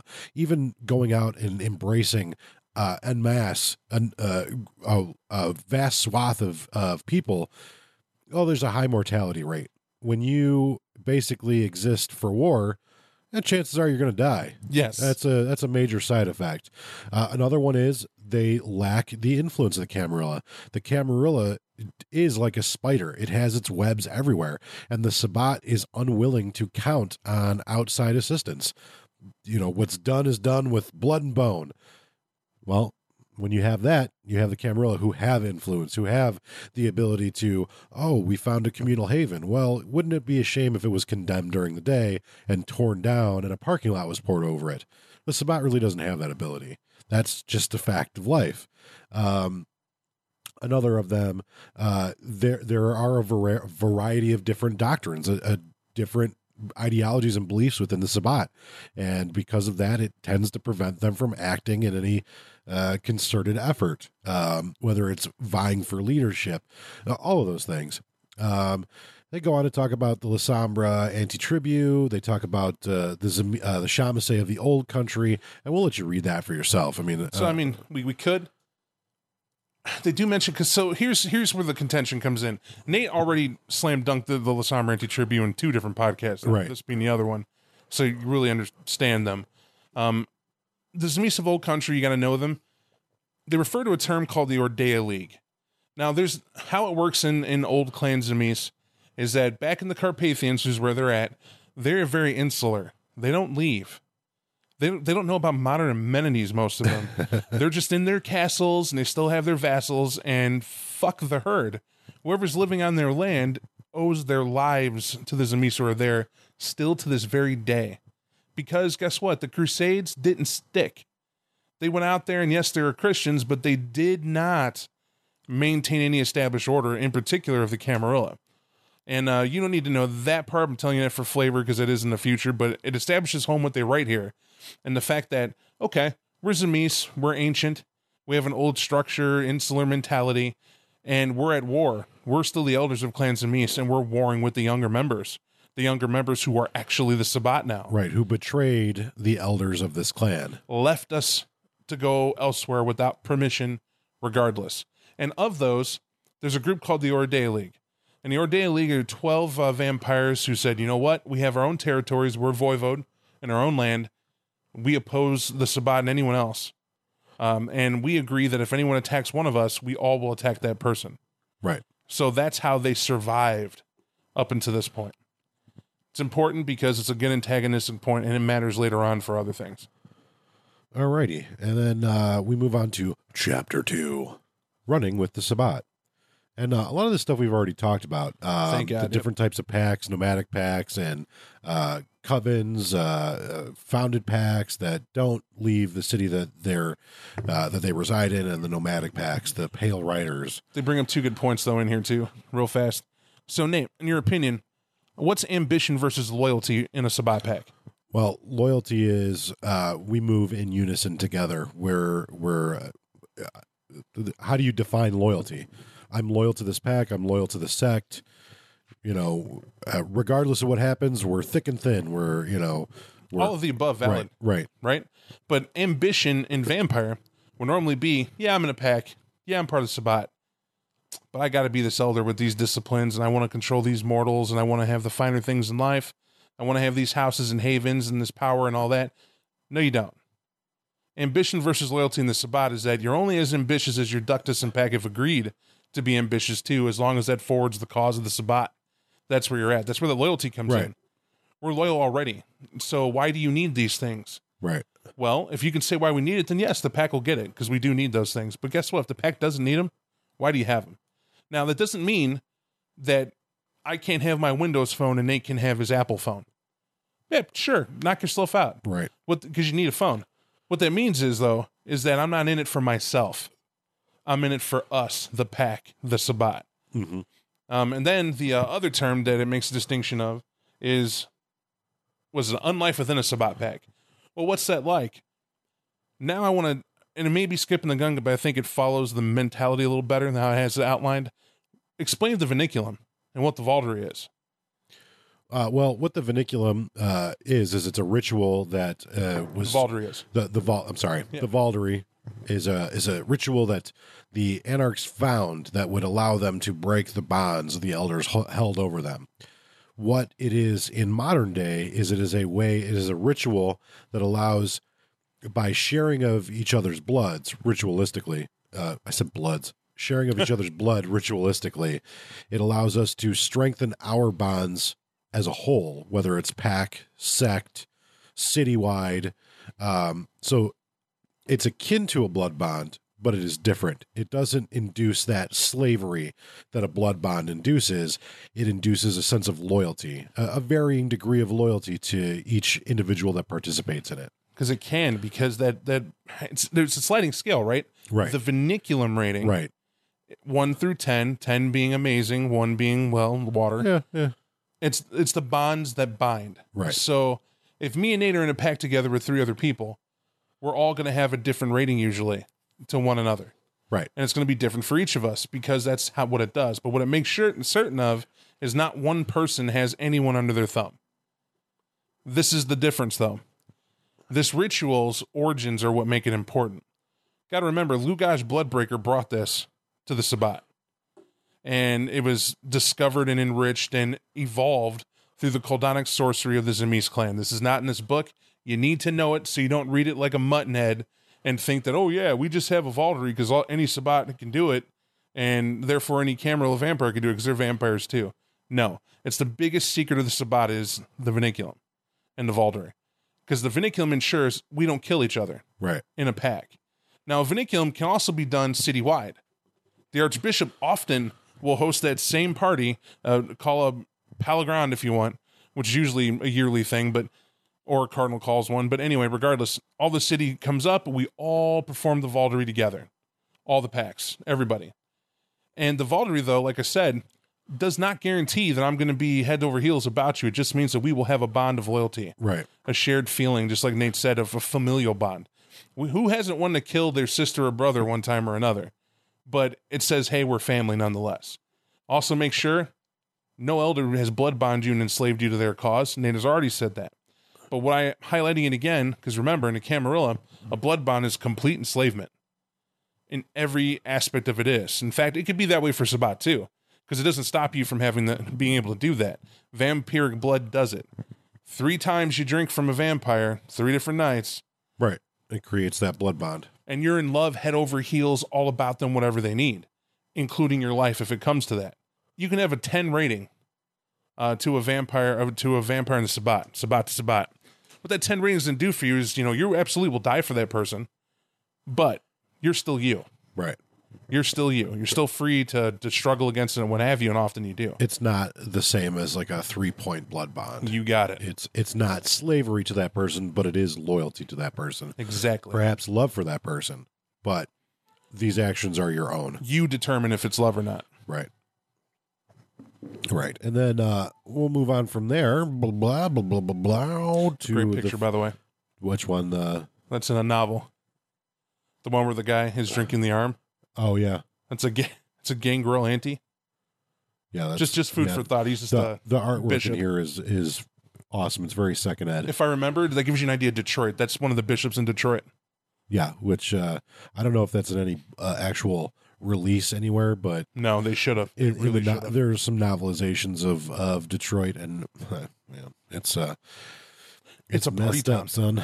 Then we go into Sabbat games, and I don't think we should spend too much time on these because we've already kind of discussed them. They're great for you to read and play out with your players, or they're unique because they usually involve masquerade breaking things. Right. Then they talk about joining the Sabbat. And I think so far we've already pretty much discussed all this stuff. We discussed the creation rites. We discussed the Caitiff and the Pandurs. We've discussed blood bonds and things of that nature. And then, of course, we go into this Vinculum rating. We talk about the 1 to 10, and they go into some greater detail about it. Then we talk about the Auctoritas Rite. We talk about the Ignobilis Rite. Dude, give us some flavor in the Auctoritas Rite, though. Okay, so the first one, the bloodbath. The bloodbath is held whenever sect leaders recognize a Sabbat vampire as having a rightful claim to a title. All the Sabbat who will be under the leadership of the vampire are invited to attend the ceremony. Each subservient vampire is brought before her superior. The superior recognizes the vampire and proceeds to give praise and advice. The titled vampire then shares in the Vaulderie with all present. After this, the vampire is actually led to a pool of fresh blood and bathes in it. So, I mean, there's not a lot of mystery to these names. The fire dance, it's designed to create fervor and incite the vampires to perhaps a war party or things of that nature. Its purpose is to defy the things that can destroy a vampire to make them weak. Their recklessness, their fearlessness. And it says in here, normal vampires have good sense to avoid fire. Indeed, most fear it tremendously. The vampires of the Sabbat, on the other hand, go face to face with their fears and overcome them. During the fire dance, Sabbat enter a trance-like state. They then proceed to leap and dance through the blazing pyre. There are some of the Sabbat who know rituals to make themselves immune to fire for short periods of time, but most of the Sabbat participating are completely vulnerable. The fire dance is used to humiliate the weak. Those who do not participate are chastised by their fellow pack members. So it's designed to prop up the strong. If you can't do it, then you suck. You're no good. You're no good to the Sabbat. So in Camarilla, you'd be in Elysium outwitting one another. In the Sabbat, we're dancing in flames. All right. To outdo one another for that. And why I wanted Nate to kind of give you that little flavor there is to highlight where these rituals come from. Remember the talk about the Civil Wars and where they erupted and how when it came to the New World, they had natives. And really, that's it. That they can adapt to and bond with. And the Sabbat built strong ties with the Native Americans, and they absorbed a lot of their culture. In fact, some more than a few Sabbat were native themselves, and their rituals came with them, albeit bastardized and brutal. They were ever made to be part of the Ignobilis and Auctoritas Rite, but you can definitely see origins there. Right, and also here, they talk about the special sect practices. They're not part of the Rite. Things like secret handshake, which the Sabbat have some secret handshakes. They have oaths of loyalty. They have secret passwords and signs. They have symbols. We'll use this for an example. The symbol, the Sabbat has a special symbol any member may wear to identify himself as such. The symbol is often worn during times of jihad to allow other Sabbat to recognize fellow sect members, especially since new members are created constantly. It doesn't say here what it is, but it's for you as a storyteller. You can use whatever you like. Imagination comes in. Right.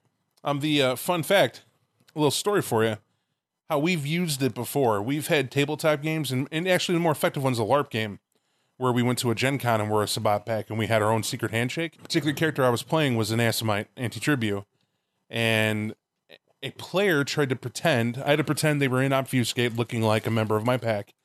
And they walked up, and I extended my hand to do the handshake. We did make a secret handshake. Now, what our handshake involved was when you go to shake hands, your pinkies interlock. But if you're not doing it, you're not going to see it. It just looks like a normal handshake. And when I walked up to the person, we all knew it. And when the person leaned in to do it and they shook my hand, that was that. I listened to his plan, but I knew it wasn't him. I knew it wasn't a member of the pack. So what was cool was this guy went to walk off, staked him from behind. He walked away, I staked him. And that person, I've never seen anybody happier to get done in, because he was like, what gave it away? How'd you know what happened? I told him we have a secret handshake. He's like, get the fuck out of here. It's so simple. I was like, yeah, it is, but it always works, man. And he was like, oh, like who, like, you mind if I see? I was like, sure. The very next person I walked up to was a guy who was with us that year. He was all right. Ryan. And I walked right up to Ryan and extended my hand out, and he shook it just the way we showed him. And fun part about it was Ryan was just an Assamite. I was the anti-tribute. He was playing an Assamite that was allied with us. But we showed him the handshake for the same reason. Because we can change a handshake. But the point is, as a storyteller, do not overlook the simplistic nature of the Ignobilis Vitae, and encourage your players that when they read this guide, or, and I definitely hope you tell them to read this old book, because it's good for it, to at least get the origins down and ideas spinning, that you got to create your own. Right. Because that's truly what's going to make your pack stand out. This book so far is transformative. It's how do I get from being the basic vampire Camarilla-wise to the hardcore Sabbat card-carrying member. That's what this is about. And they even talk about potential rituals, things that you can use to adapt to your own pack, that things like confession, consecration rites, things of that nature, that a pack creed, oaths of fealty, harvest rites. The harvest rites represent the mortal food supply. The rites are held to bless the hunt. And every time we've ever made a pack, whether it was for a tabletop game or a live action game, these are all things that when you make a character, you're creating a history for that character. And everything that your character's been through should color the way that you exist within your pack. And likewise, we have a recent example. You're a priest in our most recent pack when we played, where I was a dude from World War I. Oh yeah. We decided to make our quote unquote war pack, right. And I had a character that was embraced during the Civil War, and had spent time among Native Americans, pre-embrace and post-embrace, and so all of our rituals were sort of peppered with this, like, one part Native American and one part like Civil War, and then all of the different eras that we came together. You had a character that was from World War I. We had a character that was embraced in the Vietnam era. I mean, we spent a day where we made our characters. Granted, and actually, we didn't even make our character. We just researched. Yeah. What we can bring from the time periods we were in. Oh yeah. And it was the Battle of Verdun. I'm almost positive that was where you had right. You'd spent your time 9 months in the trenches of Verdun, exactly, garroting Krauts. And the mortal half of it was I was a priest, so my whole job there was just literally to bring comfort to the soldiers who were going to go out and die. Right. And the Battle of Verdun was historic. Like, we lost so many people. Yeah, it's one of the most one of the biggest battles in the history of human warfare. But it's trench warfare, right? Never seen again. But this dug-in trench mentality where people could die because when it rained, mudslides collapsed tunnels. If you want to know how bad the Battle of Verdun or World War I or World War II was on France, just look up France's red zone. There are literally still places to this day where it is completely inhospitable because of all the unexploded, undetonated ammunition and bombs and what have you that reside there. The lead content is a bad time. It's a bad time. But without getting too much into it, my guy was embraced off that battlefield. But because he got disjointed, basically he lost his faith. He had been up for far too long tending to men who came to him for a blessing that literally an hour later would die in the battlefield, and he's giving them their last rites. So he blessed them, and then he had to bury them. And there were too many dead to bury at one time, and he'd been there for 9 months at this point of just constantly doing it. There was a gangrel anti-tribute who was going around feeding on the field of battle because nobody would ever catch her. And this is in Europe, so she had to keep her head down and keep it down low. And being France, you just heard, strongest population in Europe was France. She would pretend to be a nurse and come in and watch me. Now, why she did it was because she thought it was funny. She didn't do it because there's some romantic notion of I look just like someone she knew or something, well, romantic like that. She did it because it was entertaining to watch a priest lose his faith. What are you doing in the battlefield? Only warriors, no bloodshed. And to watch me do it so much that the night I went to take a life, I picked up a bayonet and I had to kill a soldier who was blown in half and hadn't died yet, and he wasn't older than 17. He'd lied to get enlisted, and here he was. And I finally had to commit a cardinal sin. And right after I did it, my character loses his mind. She stepped in and embraced me and made me something else entirely. And what she did was she threw me, and then, by the way, this is convenience. She threw me in a hole and collapsed it so we could spend the day and not die. That held. When Nate hears this story, when we're conceptualizing the character, he's like, that's a fantastic creation, right? It's fantastic. Right. And we're like, oh, okay, what do you mean? That's our Pax Ignobilis Rite. We dig this immense trench. Yeah. We live in it, and the whole pack goes in the ground with the people who are trying to join. Yeah, and this was a nomadic pack, and we'd go from city to city, and we would lay out our warlike, actually having participated in these horrible, terrifying wars, receiving these awful wounds, having to deal with this horror. It painted our pack. It painted our pack to a vast degree, where our creation rates were different, our war games were different, all of these things, but they were the same. They were what the ignoble were, but painted to our pack. Where you can feel the flavor, and that's the uniqueness we're talking about. When we mean transform your character, that's what we're talking about. Combine a little history with what you are now, and make that the focal point to role play and sing out. And we're about to get into arguably one of the most favorite parts about this book, beyond the rituals. When we start talking about, well, let's see what's next. Well, they talk about special customs, manner, address, etc. That's all stuff we just talked about. They talk about when to use these rituals. The summer solstice, autumnal equinox, etc., etc. Really, whenever it feels good for your pack. Key to a good ritual: having a day that is a moment. Right. What do I mean by that? That it's something special about that day, and make that the ritual, the routine. They talk about Sabbat justice, and they have actually a little table here of things that you could be found guilty of and what appropriate punishments would be. Give the lowest and highest. For instance, we have treason, found guilty of treason. A punishment would be torture and dismemberment, followed with death by fire or walking the plank off of the top of a skyscraper. So that's cool shit. Right.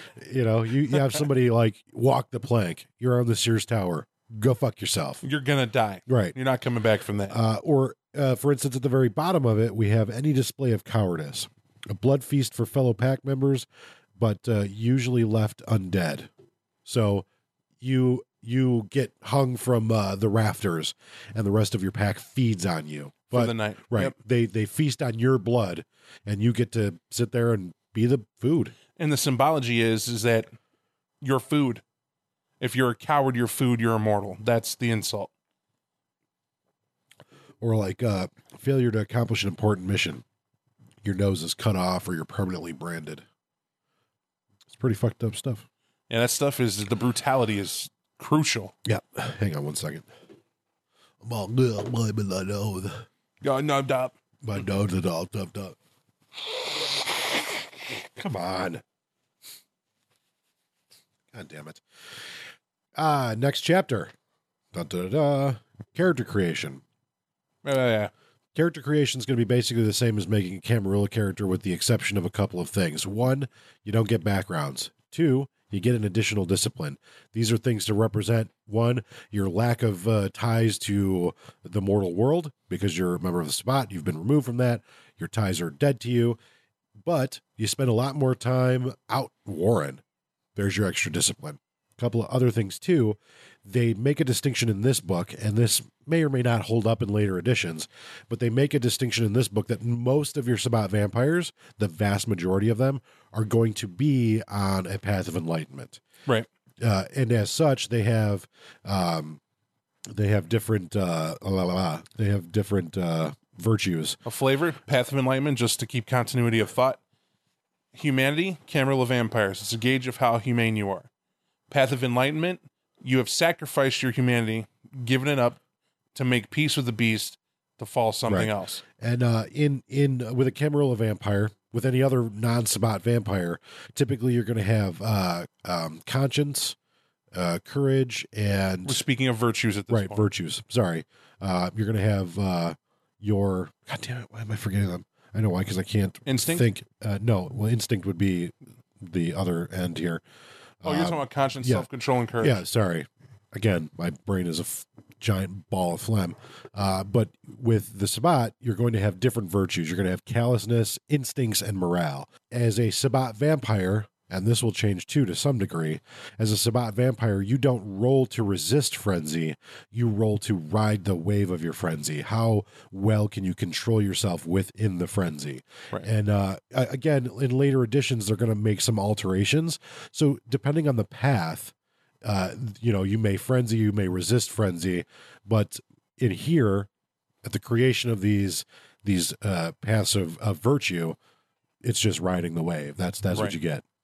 Then, of course, you get your last touches, which are, willpower. You pick your path of enlightenment. You got your freebie points. And then they talk about making the pack and the vinculum. And then now, for the first time, Dun, dun, dun. we get the first solid description of those illustrious clans, the Sombra and the Shamasei.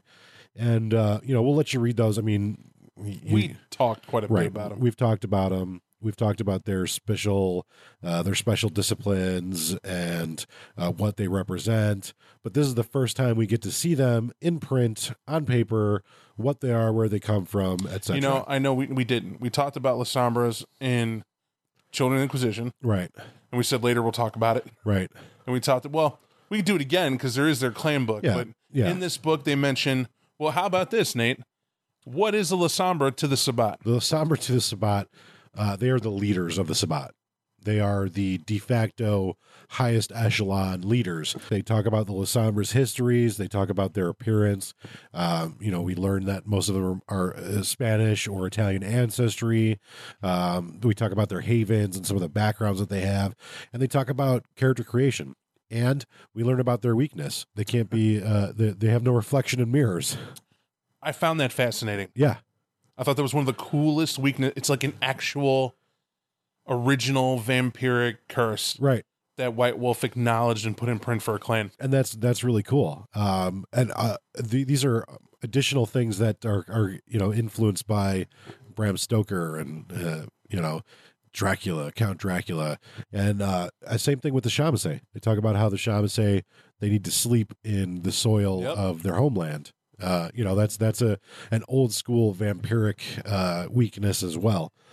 They talk about the organization and the paths that are preferred for the La Sombra, and then They give you a decent amount of information in a general fashion about the La Sombra clan, enough to play them by far. And this book is really great too because it gives you, in almost every chapter, there's one where it talks about stereotypes, like what does this faction think about this faction? What does this clan think about this clan? These are really great tools to help you to role play that character. And if you've never played a member of the Sabbat, if you've never played a La Sombra, everybody wants to make a unique character. But sometimes it's easier to start with that stereotype, to know, like, okay, what is this clan about? How do I start with this clan the way that it was written and designed, and then grow from there, then branch my trees in different directions. A character is a sculptor, right? It's a sculpting. So imagine you got a big block of marble and you're trying to make a statue out of it, and it's got to be a La Sombra. Well, here's your black marble, and here's the stereotypes. Out of the stereotypes, what are you going to make? Now, what a stereotype serves as, it does not mean you have to play your character like that to the letter. It does mean your character has to be some type of way about it.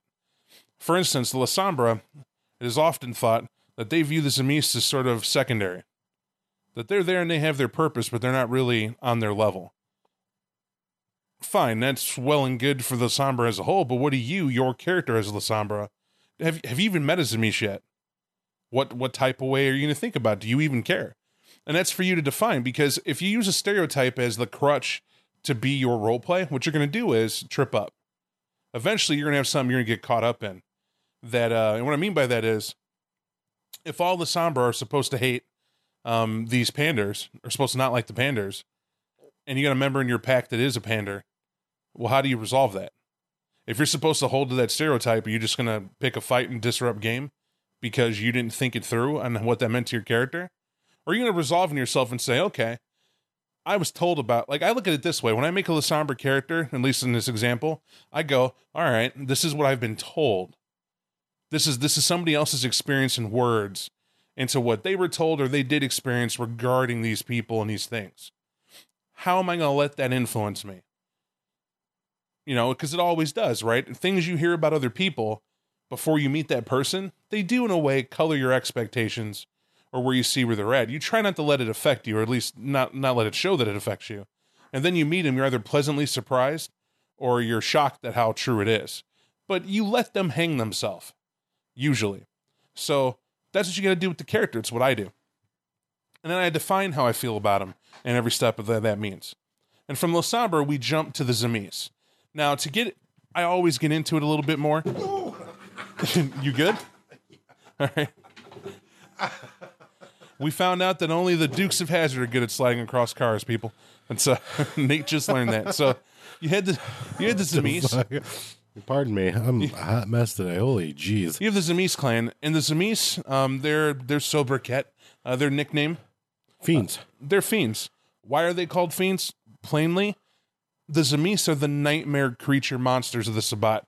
Because they are. Not many clans pretend to be brutal or bestial or what have you. The Tzimisce invented it. They become it, literally. Their claim to fame is vicissitude. It's a blood power that enables the flesh of their own bodies or anyone else's to be as clay to them, to become weapons, to become beautiful, to be hideously disfigured, to disable someone, to torture them. They can do all that. What a departure from some of the other disciplines that are out there. Like, what a revelation these must have been. Like, wow, these are really cool. But look at the power it comes from, right? So the Lasombra control shadows. And you may be thinking, because they're not shadows, are they? No. From somewhere else, somewhere that invented darkness, where the idea, as humans, we have the vaguest conception of what the Lasombra control every time we turn off all the lights. We sleep in it, it's a comfort. The shadows the Lasombra summons that calls to their blood, this stuff is romantically abysmal. It's the abyss is the origins of it. And the abyss is hungry. It's hungry for life. And the Lasombra, for some reason, are able to control it with their very blood. It's their birthright. It's also their power to do dramatic things, to become a thing of shadow yourself, to where nothing can harm you, to slink into any place a shadow can get into, to sidestep at higher levels, to go from one shadow to another in the blink of an eye, to summon otherworldly tendrils that can grab, crush, and defend you as needed. That's a power. Right. That's a one-man show. And then you flip to the Tzimisce, who can become a 9.5 foot tall, bat-winged monstrosity out of Bram Stoker's own Dracula with the strength and flight to boot. And that's horrendous. But that can, by the way, depending on how powerful they are, look at you and change the very dynamic of your flesh. Right. That is a monster. Their customs are terrifying. The Tzimisce have a thing. They're known for anything other than being fiends. They're known for being polite. They're known for being incredibly polite. You do not just simply show up to a Tzimisce estate. To do so means that you are not a guest. If you are not a guest, then you're a subject. They're able to do with you whatever they choose to. They don't care about your rank when this happens, by the way. Right. You would have the power to stop them, or they will have your flesh. Right. However, if you're a guest, that Tzimisce master will die before they allow you to be marred, harmed, upset, hungry. They go out of the way to take care of you. And that level of hospitality is the definition of the Tzimisce clan. Because think about it. how do you take something completely monstrous, devoid of anything human and alien, and how do you make that approachable and horrific even more? Oh, well, you give them a level of, clearly they understand what they are because look at how hospitable they are and how polite they are. Just that level of, come in. Are you hungry? Right. In my letter I sent for you. Just have fun. And you're like, okay, I'm going to sit down. And then have someone else show up. Hey, I'm the pizza guy. Came at the wrong. Eat that motherfucker. Just Right. Holy shit. What a change. And that's the type of that's their way. Right. Those are the pillars. It goes on to describe all of the other anti-tribute clans as well. The Assamite anti-tribute, which we've talked about. I mean, we don't need to get super detailed into all these because again, we've pretty much already described them. We agreed to refuse to go through the Zamis and Lassam Right. easy, but the rest of them, they're good. Yeah, but their no, descriptions tell you, and definitely. they have clan books. Right. They do have clan books, and they give you the important details we've already discussed. The Malkavian anti-tribute, the fact that they have their own discipline outside of the dominate that the Malkavians have in the Camarilla. They're considered their own bloodline. The Nosferatu, etc., etc., etc. You did all them. Yeah. All them, though. And the Serpents of the Light, you probably want to read over because they're a little bit different than we've gone over them. Yeah, I would say distinctly, read the Serpents of the Light section to get that flavor we were talking about. That flavor is so important to make them different. Read the Ravno Anti-Tribute. Their flavor is needed. So are the Venture Anti, so are the Toreador Anti. Right. The ones that are kind of like, they're different, but not really. Because think about it this way. If I tell you I'm a Camarilla Nosferatu, you get an idea of what a Nosferatu is. There are low humanity Nosferatu that they're pretty dark and pretty Right. scary. Yeah, now if I add anti-tribute to that, you're probably going to think, oh, well, you must be the Nosferatu that would get blood hunted in a Camarilla city that won't be blood hunted in the Sabbat. Well, that's true. But you still hang out in dark places like the sewers and whatnot, or wherever you want, and do stuff, and you like secrets? Well, yeah. We also like chainsaws. Yeah, okay. So, and that's what we're talking about here. Like, it's like, it's not apples to oranges here, it's apples to apples, and just understanding one's more rotten than the other. Right. And then our next chapter, we talk about our paths. And this is the one thing that you're really going to want to read as an individual, as a player, and as a storyteller, so that you really understand these differences between following the path of humanity or being humane and following a path of enlightenment, which is a distinctly different, wholly different ideology and set of principles. I remember having late night arguments with people at games that asked me to play a Sabbat member who then regretted the path they told me to roleplay.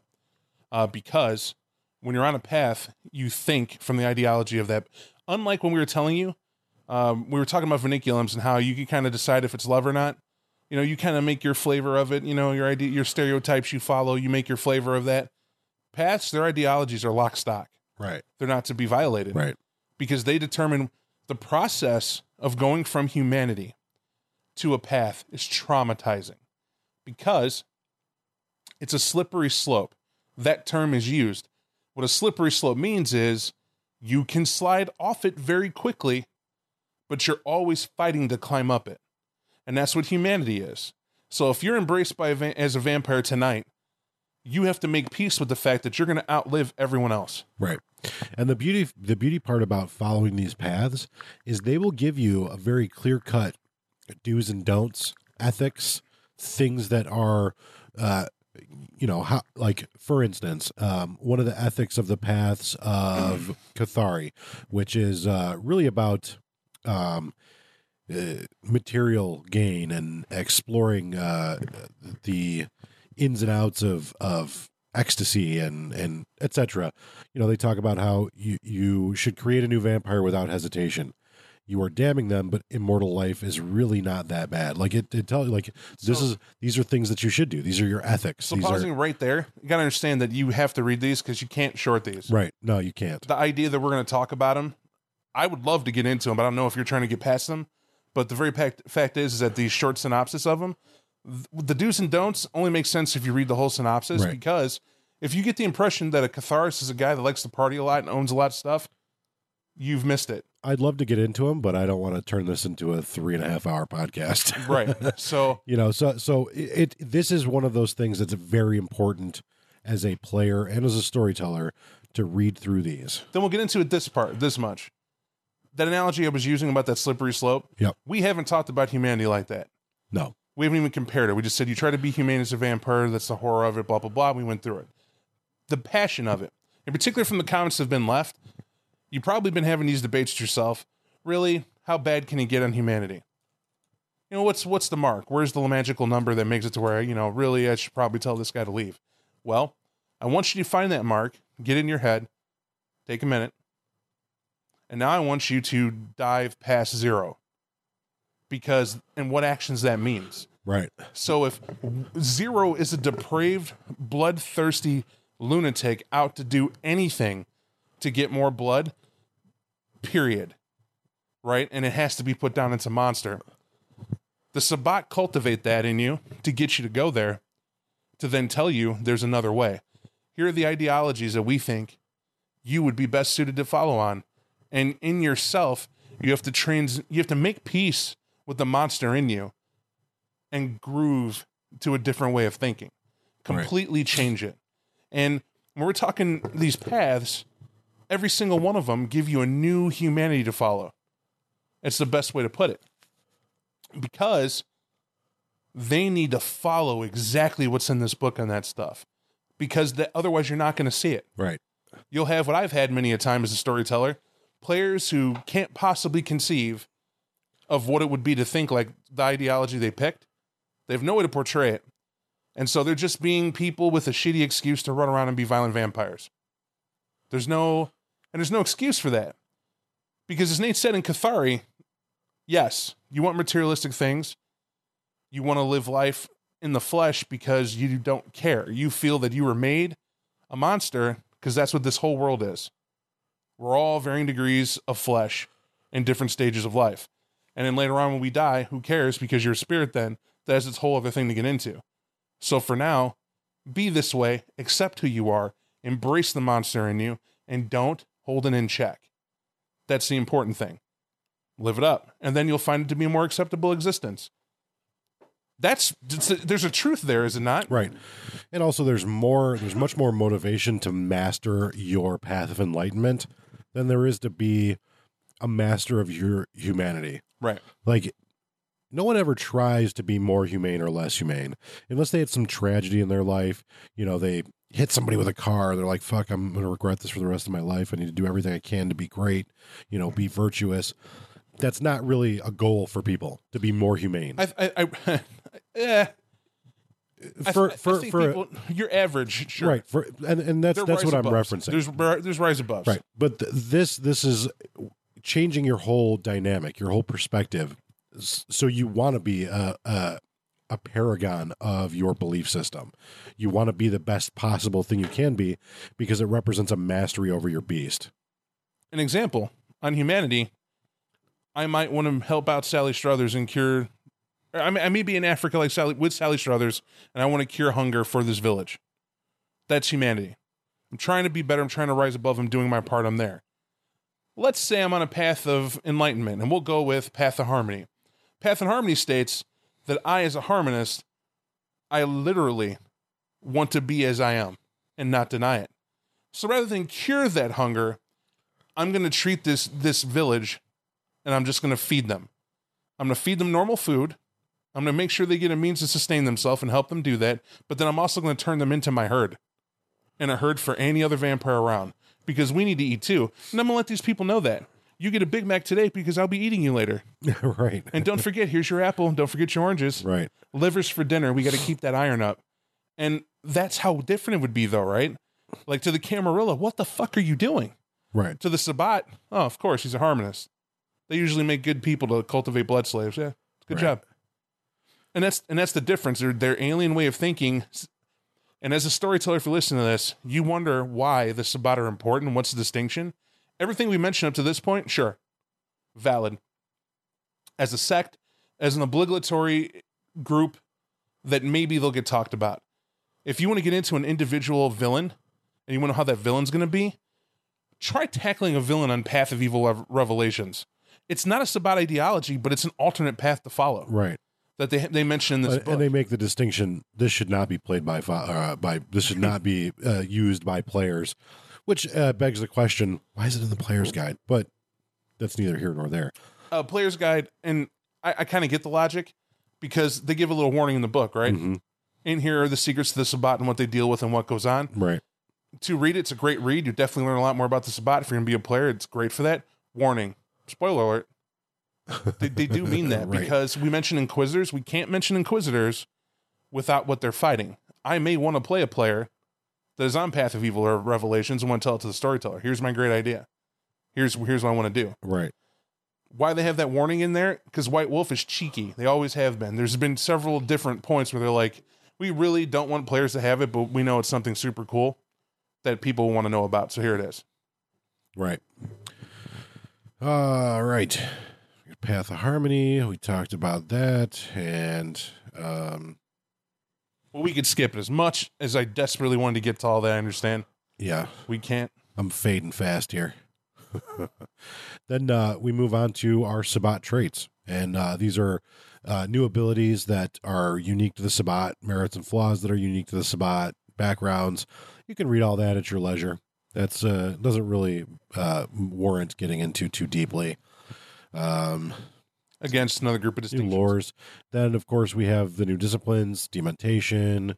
We have the vicissitude. We have obtenebration, and we have some new thaumaturgical things, some new thaumaturgical rituals.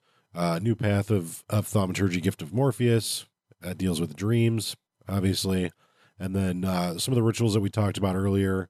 Blood Rush, Domino of Life, which allows you to mimic certain aspects of being alive. And some of these are very classic. Illuminate the Trail of Prey, Machine Blitz. You can go through here and read those for your own edification. And then finally, they talk about what we were mentioning earlier, instincts and callousness, morale, and the frenzy, and they talk about you don't have conscience, self-control, and courage. We've already talked about this earlier, just a few chapters ago. But what were the end of this? We didn't really get into what they were. We just said they were replaced. Okay, yeah, we can talk about those. So again, we mentioned the virtues. So if in Vampire you have a system of virtues that the storyteller monitors the player role plays to ensure that they're portraying their character accordingly in a more moralistic fashion. Yeah, conscience, self-control, courage. So Those are conscience is having a conscience, scale 1 through 5, 5 being Jesus, and 1 being, well, the worst human being alive of conscience.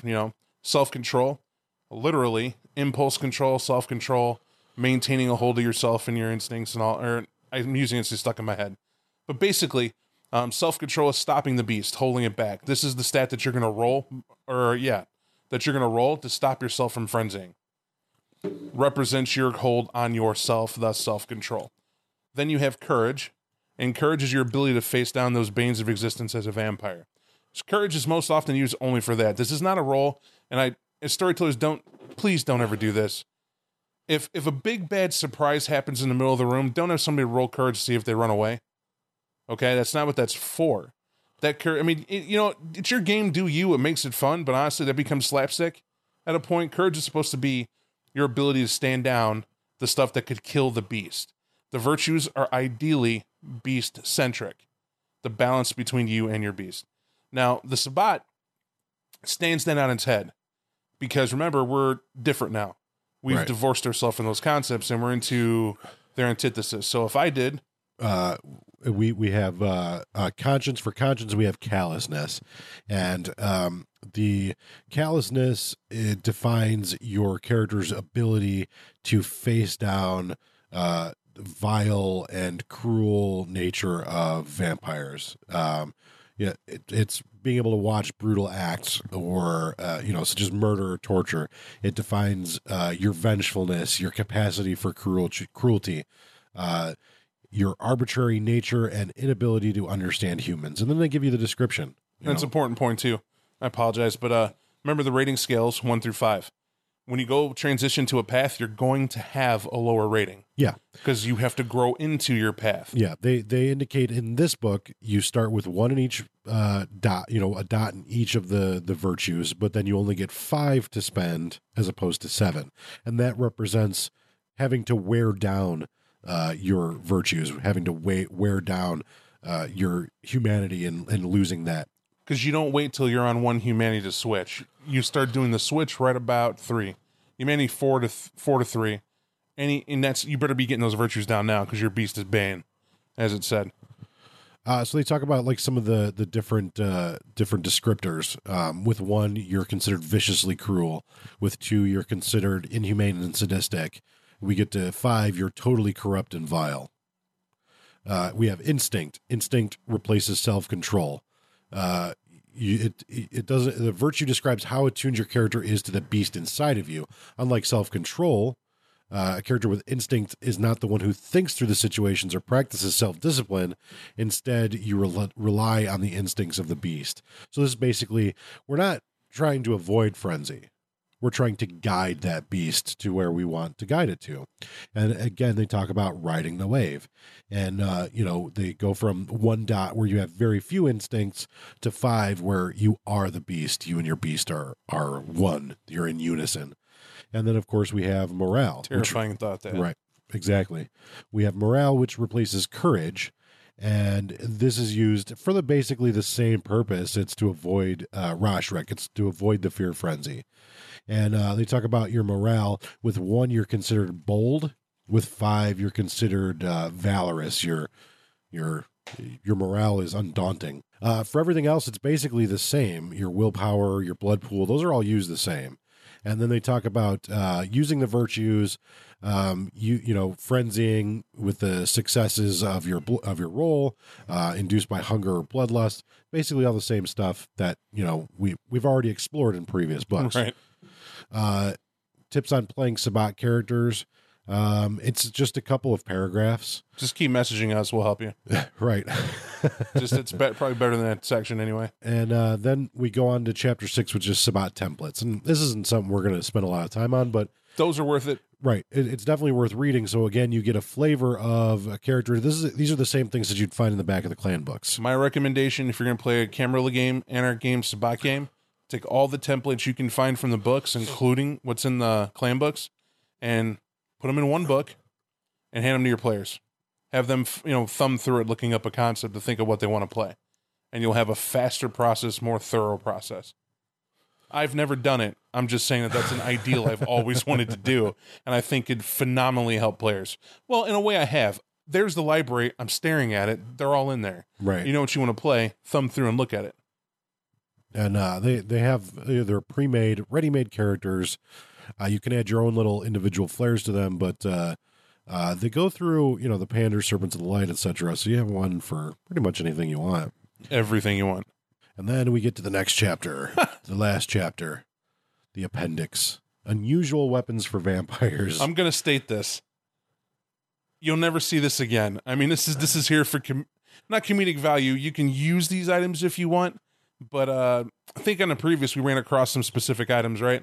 And we were like, hey, just make sure you use them for Chronicle specific needs. Yeah. I can't highlight it enough. Well, and they have they have just like normal. I use normal with quotes. They have normal weapons, things like chainsaws and machetes, and they give you rules for those. Great. Who the fuck is going to use it? You're a Sabbat member. You're going to use a chainsaw. Well, it does strength plus 7 damage, Bob. So right. In our power game, yes, I'm going to use the chainsaw, but it's a difficulty 8 to use. I remember trying to use a chainsaw. You know what happened? Maybe you botched. I didn't use it. I mean, someone used it on me. It's like we had a tabletop player versus player fight, and said Elder was going to beat my ass. Said, you know what? I'm just going to chop you up. The player grabbed the chainsaw. He has to roll on 8s. I'm rolling on 6s to dodge. Who do you think won the fight? Probably not the guy with the unwieldy chainsaw. I Brujah punched him into oblivion. Just boxed the shit out of him. Why? Because the rules don't add up. You got a psychotic chainsaw user. Yeah. Well, then we get into, which seems to be a running theme in some of these first and second ed books, the odd and quote unquote juggling magical weapons section. And normally we don't go into these too much, but there are a couple ones that are pretty funny, like Talbot's chainsaw. That thing is awesome. Yeah. But again, it's a plot device, Right, isn't it? right. And it definitely can be. It's like they don't give you like stats for these. These are just like things like, hey, this is something you can use. If you want to use it, use it. If you don't. But like Aaron's feeding razor is one of the cooler items I've seen. Mm-hmm. But I didn't know it was a Sabbat thing. It was just a cool magic item because what it does is it allows you to cut someone open and feed from them, and it closes the wound, doesn't it? Oh. Like, read it. It does something like that. Something with feeding because it's supposed to be a vampire who can't feed A normally. Malkavian who despised having to touch people created this magic razor blade in the early 17th century with which to draw blood. He preferred not to drink directly from vessels for fear of having them dirty him. The razor has been passed along for many years and supposedly has the power to choose victims with pure virgin blood, which was Aaron's favorite. The blade is also believed to have the power to cause aggravated wounds.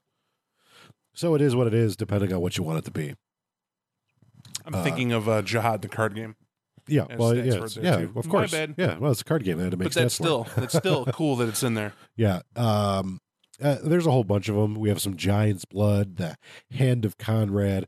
Anyways, it's not something I would really use in a game, but could be Hand cool. of Conrad. I forgot about that. It's so good. So good. And then that's pretty much it. And we go on to the index and the convenient little character sheet in the back. And that, my friends, is the Sabbat Player's Guide. I'm sad and I can't wow you with my knowledge of passive enlightenment some other time. But Hey, don't Other than forget, we're going to have an entire freaking book Oh, dedicated yeah. to passive enlightenment. so we probably could have passed up some of a that then. large book, not like a 60-page book, a large book, that goes into great detail about. We'll have all you those. guys abandoning your humanity in no time. And again, as much as I want to get into those paths of humanity, we have to remember this is the first Sabbat book. So a lot of this stuff is going to change. So it doesn't really bear talking about to a great deal. Just like, hey, this is what it is. This book is the very beginning of the Sabbat. It's a complete revelation to everything that had been alluded to previously and is now ironed out for you in book form. I read this one quite a bit. Yeah, it's a great book. It's a great book from any perspective. And again, some of the information in here is going to be outdated. It's going to be old. But if you've never played the Sabbat, this is a really great start to get to know what the Sabbat has to offer. I have heat marks on the front of my Splat book because of how many times this book's been just used and held. And God, I mean, it's a great book. So definitely check it out. I think you can get it online on paperback for like $3. So it's definitely worth having just from a collector's sense. If you want to pick up a PDF, you can get that too. Very cheap, very inexpensive. So it's a good book, especially, like I said, if you've never played Sabbat, if you don't have any prior knowledge, go ahead and pick it up.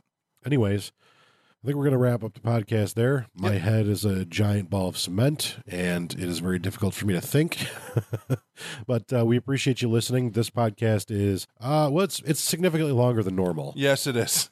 So we hope you enjoyed it. Hopefully it didn't bore you or drag on too long. If you liked it, please let us know. If you didn't, let us know. We definitely love your criticism and we love your comments. So please keep them coming. Yeah, absolutely. We do see them, and obviously we try to include them in the cast. So just Yeah, and we're usually pretty good about responding to them as well. So feel free, keep them coming. We definitely love your input. So until next week, I'm Nathan, and I'm Bob. and together we are Archbishops. We will see you next week. To groove. The psychedelic jackets on the record albums have their own hidden symbols and messages, as well as all the lyrics of all the top rock songs. And they all sing the same refrain. It's fun to take a trip. Put acid in your veins.